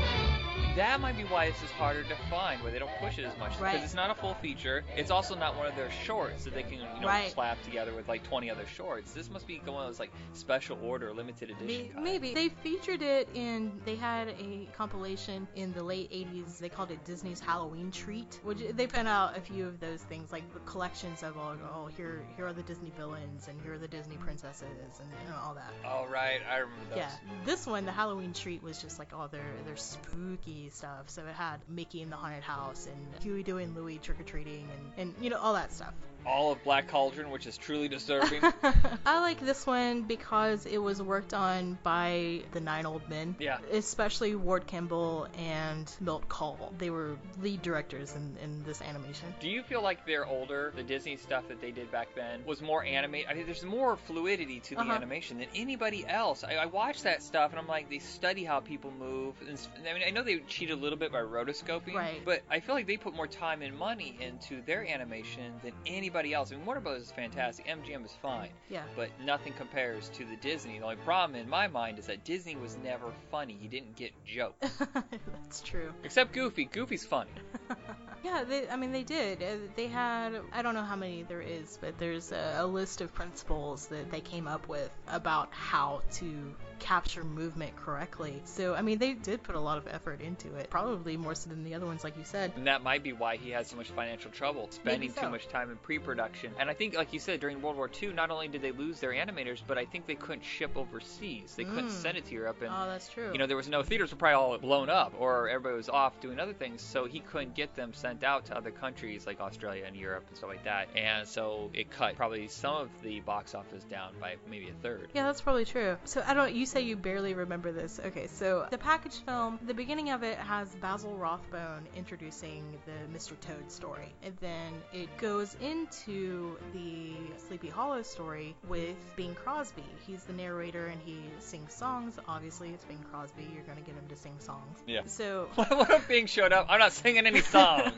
So it's really neat what they did. The Legend of Sleepy Hollow is actually a pretty creepy story, and they made it fun and interesting. And they also retained some of that creepiness. Like the actual art of when Ichabod is riding back from the Halloween party through the forest, and those creepy trees with the crooked branches and stuff, and it's like all dark, and all this ambiance is happening. There's owls hooing at him, and it's really actually scary. And the Headless Horseman is this huge, intense-looking, almost demonic character, and it's kind of, I think it's a little intense for children, to be honest. At that time, I mean, yeah. A, you got Disney, B, it's a kid's film, and C, it's the 40s. It didn't really do a whole lot that was disturbing and haunting. Right. So it's actually pretty impressive to me that they went that far and were willing to do it. I mean, the image of the horseman on his giant black steed and like the red glowing eyes of the horse and him on it, and he doesn't have a head, obviously,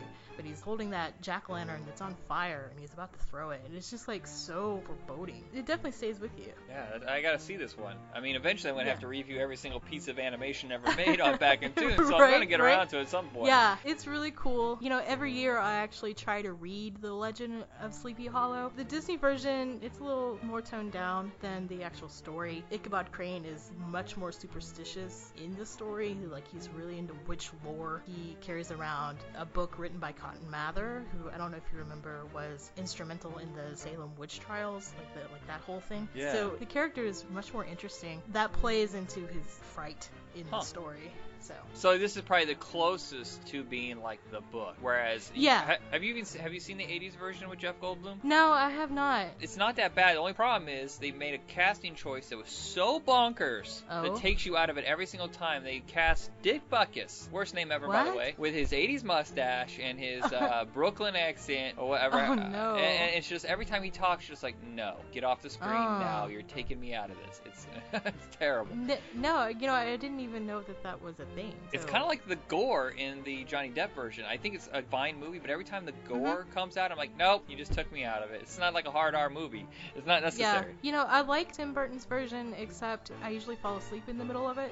I don't know, the pacing's a little weird. Yeah, he took that movie at the last minute when Superman fell apart. So it feels like one of those things that was rushed, that he didn't get to work his way through it. I'm off on a tangent again, people. Sorry. That's okay. Back on page. Okay, so the next selection you have is actually a little vague, because you just write Elvira. This is Elvira's Haunted Hills. You won't be able to move. You won't be able to scream. You won't be able to take your eyes off of Elvira's Haunted Hills. Allow me to present Elvira. Yeah, nice meeting you too. Elvira. Entertainer extraordinaire. See Elvira stretch herself as an actress in her most challenging role. I just love butterflies ever so much. Richard O'Brien in his most horrifying performance since the Rocky Horror Picture Show. Oh, why? Why? Why? Snap out of it. Now, what are you going for, an Oscar? A film that is so steamy, Oh, Lord have mercy. so shocking, That's another unfortunate Elzebus family trait. Catalepsy. Fear of cats? you'll scream. You'll gasp. You'll die laughing. Damn, hate when that happens. From the masterfully macabre mind of Elvira. Right, like there's something going on in my mind. Elvira's Haunted Hills. The village people say this castle is evil. Who listens to the village people anymore? Really, that's a good selection because most people usually go with her first movie, Mistress of the Dark. Right, exactly. That's kind of why I wanted to talk about this one. I mean, I love them both. Obviously, I love everything that Cassandra Peterson does. This one came out in 2001, which I didn't remember it being so recent. That was still, over 15 years ago. And this is the film that she actually funded herself. I know, it's crazy. I mean, I think what it cost, $700,000? That's still a ton of money to come out. I don't care how. I mean, it's not like she's an A-lister. She's always just been like a cult figure that has a solid audience that's stuck with her for 30 years. That doesn't mean you got $600,000 laying around. Yeah. She decided to make this film for two reasons. First of all, she loves those old Corman movies, like the Edgar Allan Poe stories, like Pit and the Pendulum and all that stuff. She loves them. Like, that is what horror movies are to Cassandra. She says that the movies that come out today, like, let's just say serial killer movies or the stalker movies or the summer camp movies, all that, she's like, those aren't real horror movies. That's real life. When I want to go see a horror movie, I want to be swept up in fantasy or like some sort of metaphysical thing. Like, she loves the vampires and those types of monsters, which I can really appreciate, especially for Halloween, right? Yeah, that's my preference too. I like being taken into another world. I like the classic monsters. I like rubber reality. That's not a dirty thing. That's it's like a Nightmare on Elm Street. It's where they mix like fantasy worlds with reality. And the thing where it's just a guy in a mask hacking people up, unless he's going to sprout wings and fly around and start throwing like imaginary harpoons. I don't know. I need to have something fantastic about it, and I also don't like insane amount of gore. Right, me neither. Except The Thing. For some reason, I love The Thing, but I think it's just because I'm stunned by the special effects. Yeah, that's true. The other thing is, right before they got the idea for this movie, Phil Hartman passed away. Right. And of course, Cassandra was very good friends with Phil Hartman. And after they went to his memorial, the next night, her co-writer had a dream where Phil Hartman came to him and said, you need to do a parody of Roger Corman, of Hammer, horror, like all the classic films that you like. Start it now. So he called up Cassandra and he was like, hey, this happened and we need to do it because Phil said so. He directly came to me and said so. So they did. Was it John Paragon? Yes, John Paragon. Okay. And they made this film, and it's corny, it's cheesy, it's Elvira, her humor is totally, it's like Valley Girl meets, I don't know, Benny Hill. It's just classic Elvira. And it takes place in Transylvania, in the old times. It is like a perfect parody of Roger Corman films. Like those stuffy British movies. Yeah. I mean, it's more than just the Roger Corman, because those always had a sense of humor to them. It takes all the stuffiness of the Amicus and the Hammer movies and kind of pokes fun at them. Mm-hmm. The reason I like this movie a little bit better than Mistress of the Dark, even though I find Mistress of the Dark funnier, is that Mistress of the Dark is very of that year. Yeah. It's very 1988, whereas Haunted Hills is timeless. Yes. It doesn't date itself. Right. Yeah, exactly. Like, when I realized it was 2001, I was like, what? Yeah, you're exactly right. What's cool about this also is that the film is dedicated to Vincent Price because he was in all those old Corman films, the Edgar Allan Poe stories, and he and Cassandra were really good friends. I mean, they were kind of pushed together a lot. They're both known for being that classic horror character. So she decided to dedicate the film to Vincent Price. It's weird. I have a lot of fondness and nostalgia for some of those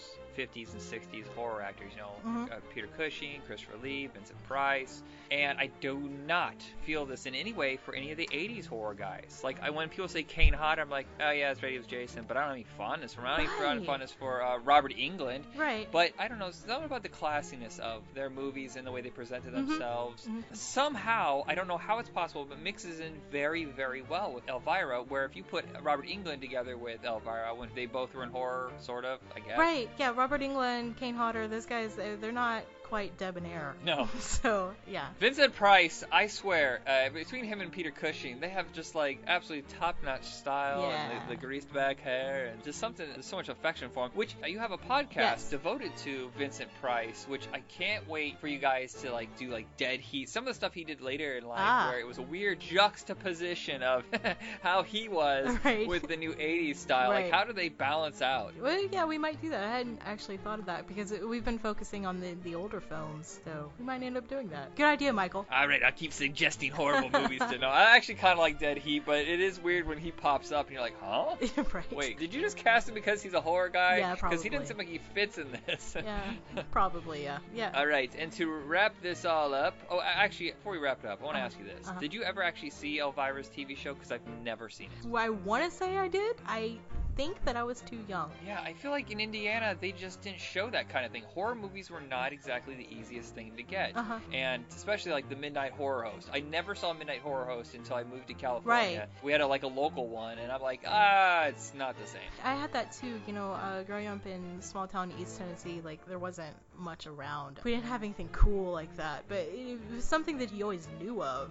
Like you knew that Roddy McDowall in Fright Night was horror host. Like you understood the character. You understand what Elvira is. You see her like Bud Light cutouts in the grocery store, and you're like, oh yeah, I know her. I know her. I've never seen those. I remember how many were stolen. Right. They would be there one day, and someone like, all right, anybody looking, grab it, let's go. So yeah, I don't know. I mean, I want to say that I did see her, but I don't know. I could be lying. It could just be like this thing that's in my head of like, of course I saw her because she was like so everywhere all the time. But I don't know. Yeah, I remember when the movie poster came out, and I was like, I don't know who this is. Is this a star? Is this somebody? I don't. And another New World, I think it was the last of the New World horror comedies. And again, it didn't make a bunch of money, so it didn't really save the studio. But NBC was smart enough to pay for half the movie, and then like a year after it came out, they had TV rights to it, and then I guess it got huge ratings, so they kept rerunning it for a while. And back to Vincent Price, since I left my segues, right into our final selection for the perfect Halloween thriller.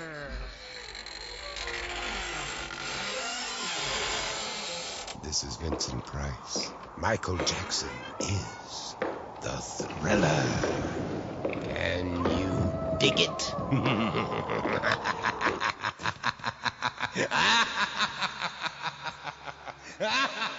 One of the biggest videos of all time. I actually think it might be the most successful video of all time. If someone says November Rain, I'm going to try to erase that from my memory because November Rain is terrible. It's so excessive. Oh, I know. Thriller is the perfect love letter to horror movies. Absolutely. Michael Jackson loved spooky old scary tales. He probably grew up on Hammer films. And then you got John Landis, who just came off American Werewolf in London. And it's not just the video. The song is great. Oh, I know. It's one of the greatest songs ever written. And if you don't like it, then you're not smart. Immediately after Thriller, Michael Jackson stopped being nerd. I don't know why.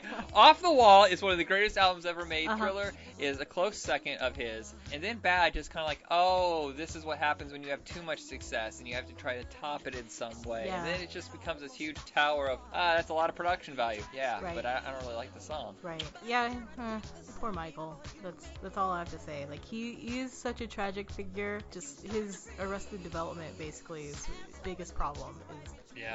But God, he's having so much fun in this video. Yeah, totally. So he saw American Werewolf and he called up John Landis and he was like, can you please turn me into a monster? And John Landis was like, well, okay, let me call Rick Baker. So they got together and they did it. And they got Vincent Price to narrate. Yes, the reason why Vincent Price is on this record is because of Peggy Lipton, who was married to Quincy Jones at the time. She and Vincent were old friends for whatever reason, I don't know. But he was probably on the Mod Squad or something. Yeah, right.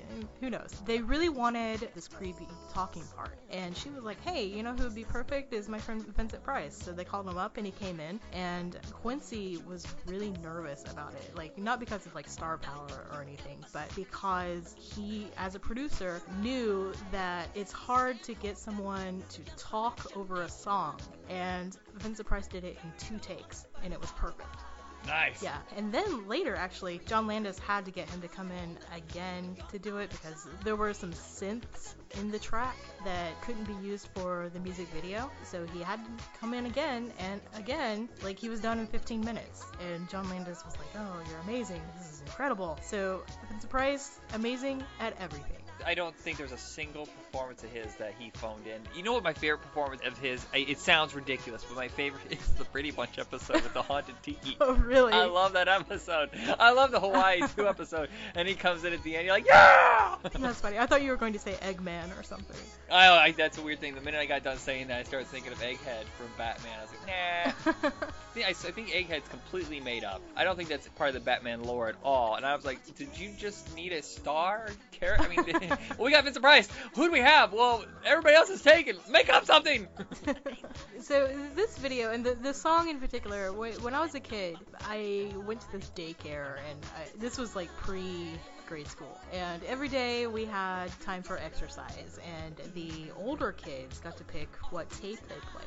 They always picked Thriller, and then they would chase us around like they were monsters, and it was really scary. So that's actually my earliest memory of Thriller, is just being chased around by 5th graders. Yeah, my earliest memory was being in a video store, seeing the making of Thriller, able to rent. Welcome to the making of Thriller. Yeah. Apparently it was a huge seller, and I was like, why would you wait? Is that the title of the movie, The Making of Thriller, or is it Thriller? And what is this? Okay.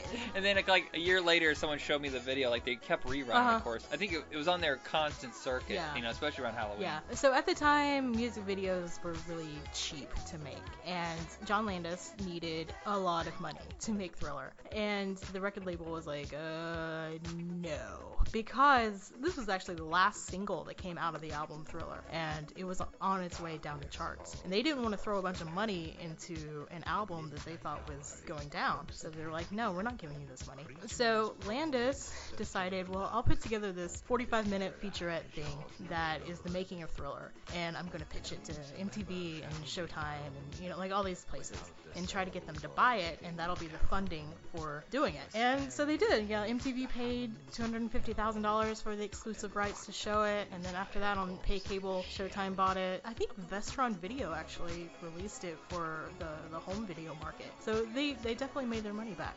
Is it weird that there's a whole process of buying and selling of music videos? Yeah. Don't you think that it was... I always thought that it was just like a fair... like, okay, well, we promote your album by showing your video, so you just give us the video. Uh-huh. And that's it. Right, you would think so, right? But, whatever. The first time I heard about it, I think it was like 93 or something. I was like, yeah, Gene Simmons was on MTV News. He goes, yeah, you guys aren't buying our music videos anymore, so we have to sell much music up in Canada. Oh. I was like, what is he talking about? Why would you sell these? I guess it's a whole thing. It just sounds like a ridiculous concept. Yeah, right. But yes, Thriller is a definitely way to top it. It's weird that with the success of Thriller, there's been hardly any new scary songs. Every Halloween, you turn on the radio and it's Monster Mash, this, and then what's the one by Stevie Wonder? Superstitious? Superstition, and I Put a Spell on You, and that's it. Yeah. And you're like, nobody else has any scary songs at all, and the rest of them's like, oh yeah, but you just can't play them on radio because they're like death metal. Oh, that's true. Like, it tends to be like the Marilyn Manson crowd that's just making these songs. Top 40 radio has no choice. Right. Which I love those old songs. Those old like Halloween novelty songs, I love them. Like the John Zachary songs and Monster Mash and all that stuff. I love it. But there's like 12 of them total in the entire history of music, and yet Christmas it's like, hell, another version of I Saw Mommy Kissing Santa Claus. You've got to be kidding me. I mean, there's whole racks filled with new Christmas music, yet every Halloween you trek out and it's like, oh, it's the theme song from Halloween and Thriller. Okay.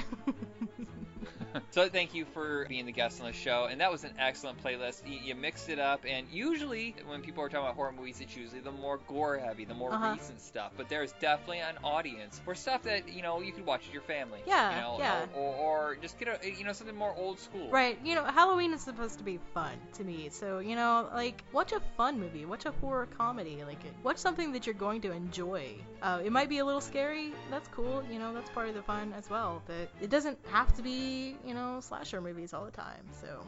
Yeah, I gotta tell you, the horror movies I usually go back to almost always have a sense of humor about them, because the fear will eventually go away. But if you love the characters, you're having fun watching it, and maybe you get a jump or two out of it, that is, I think, in my mind, the perfect Halloween movie, I should say. All right, so that is it for us here. Check us out on Facebook under Video Nights. Is there anything you want to plug before we go? Just, Vincent Price's Laugh. You can go to ouchmyego.com. You'll see the podcast every other week. New episode of some Vincent Price movies. Regular horror movies as well. But we like to do a little bit more than just like a recap or a replay of the film. So... Yeah, if you did just Vincent Price movies, you would have like 50 episodes done. Right. Actually, he did way more than that, but they weren't all scary movies. Exactly. And, the laugh part, Vincent Price's Laugh, the name comes from Thriller. So, yes. There you go. All right, everybody, have a good night, and I'm going to shut up now. Thanks, Michael. What?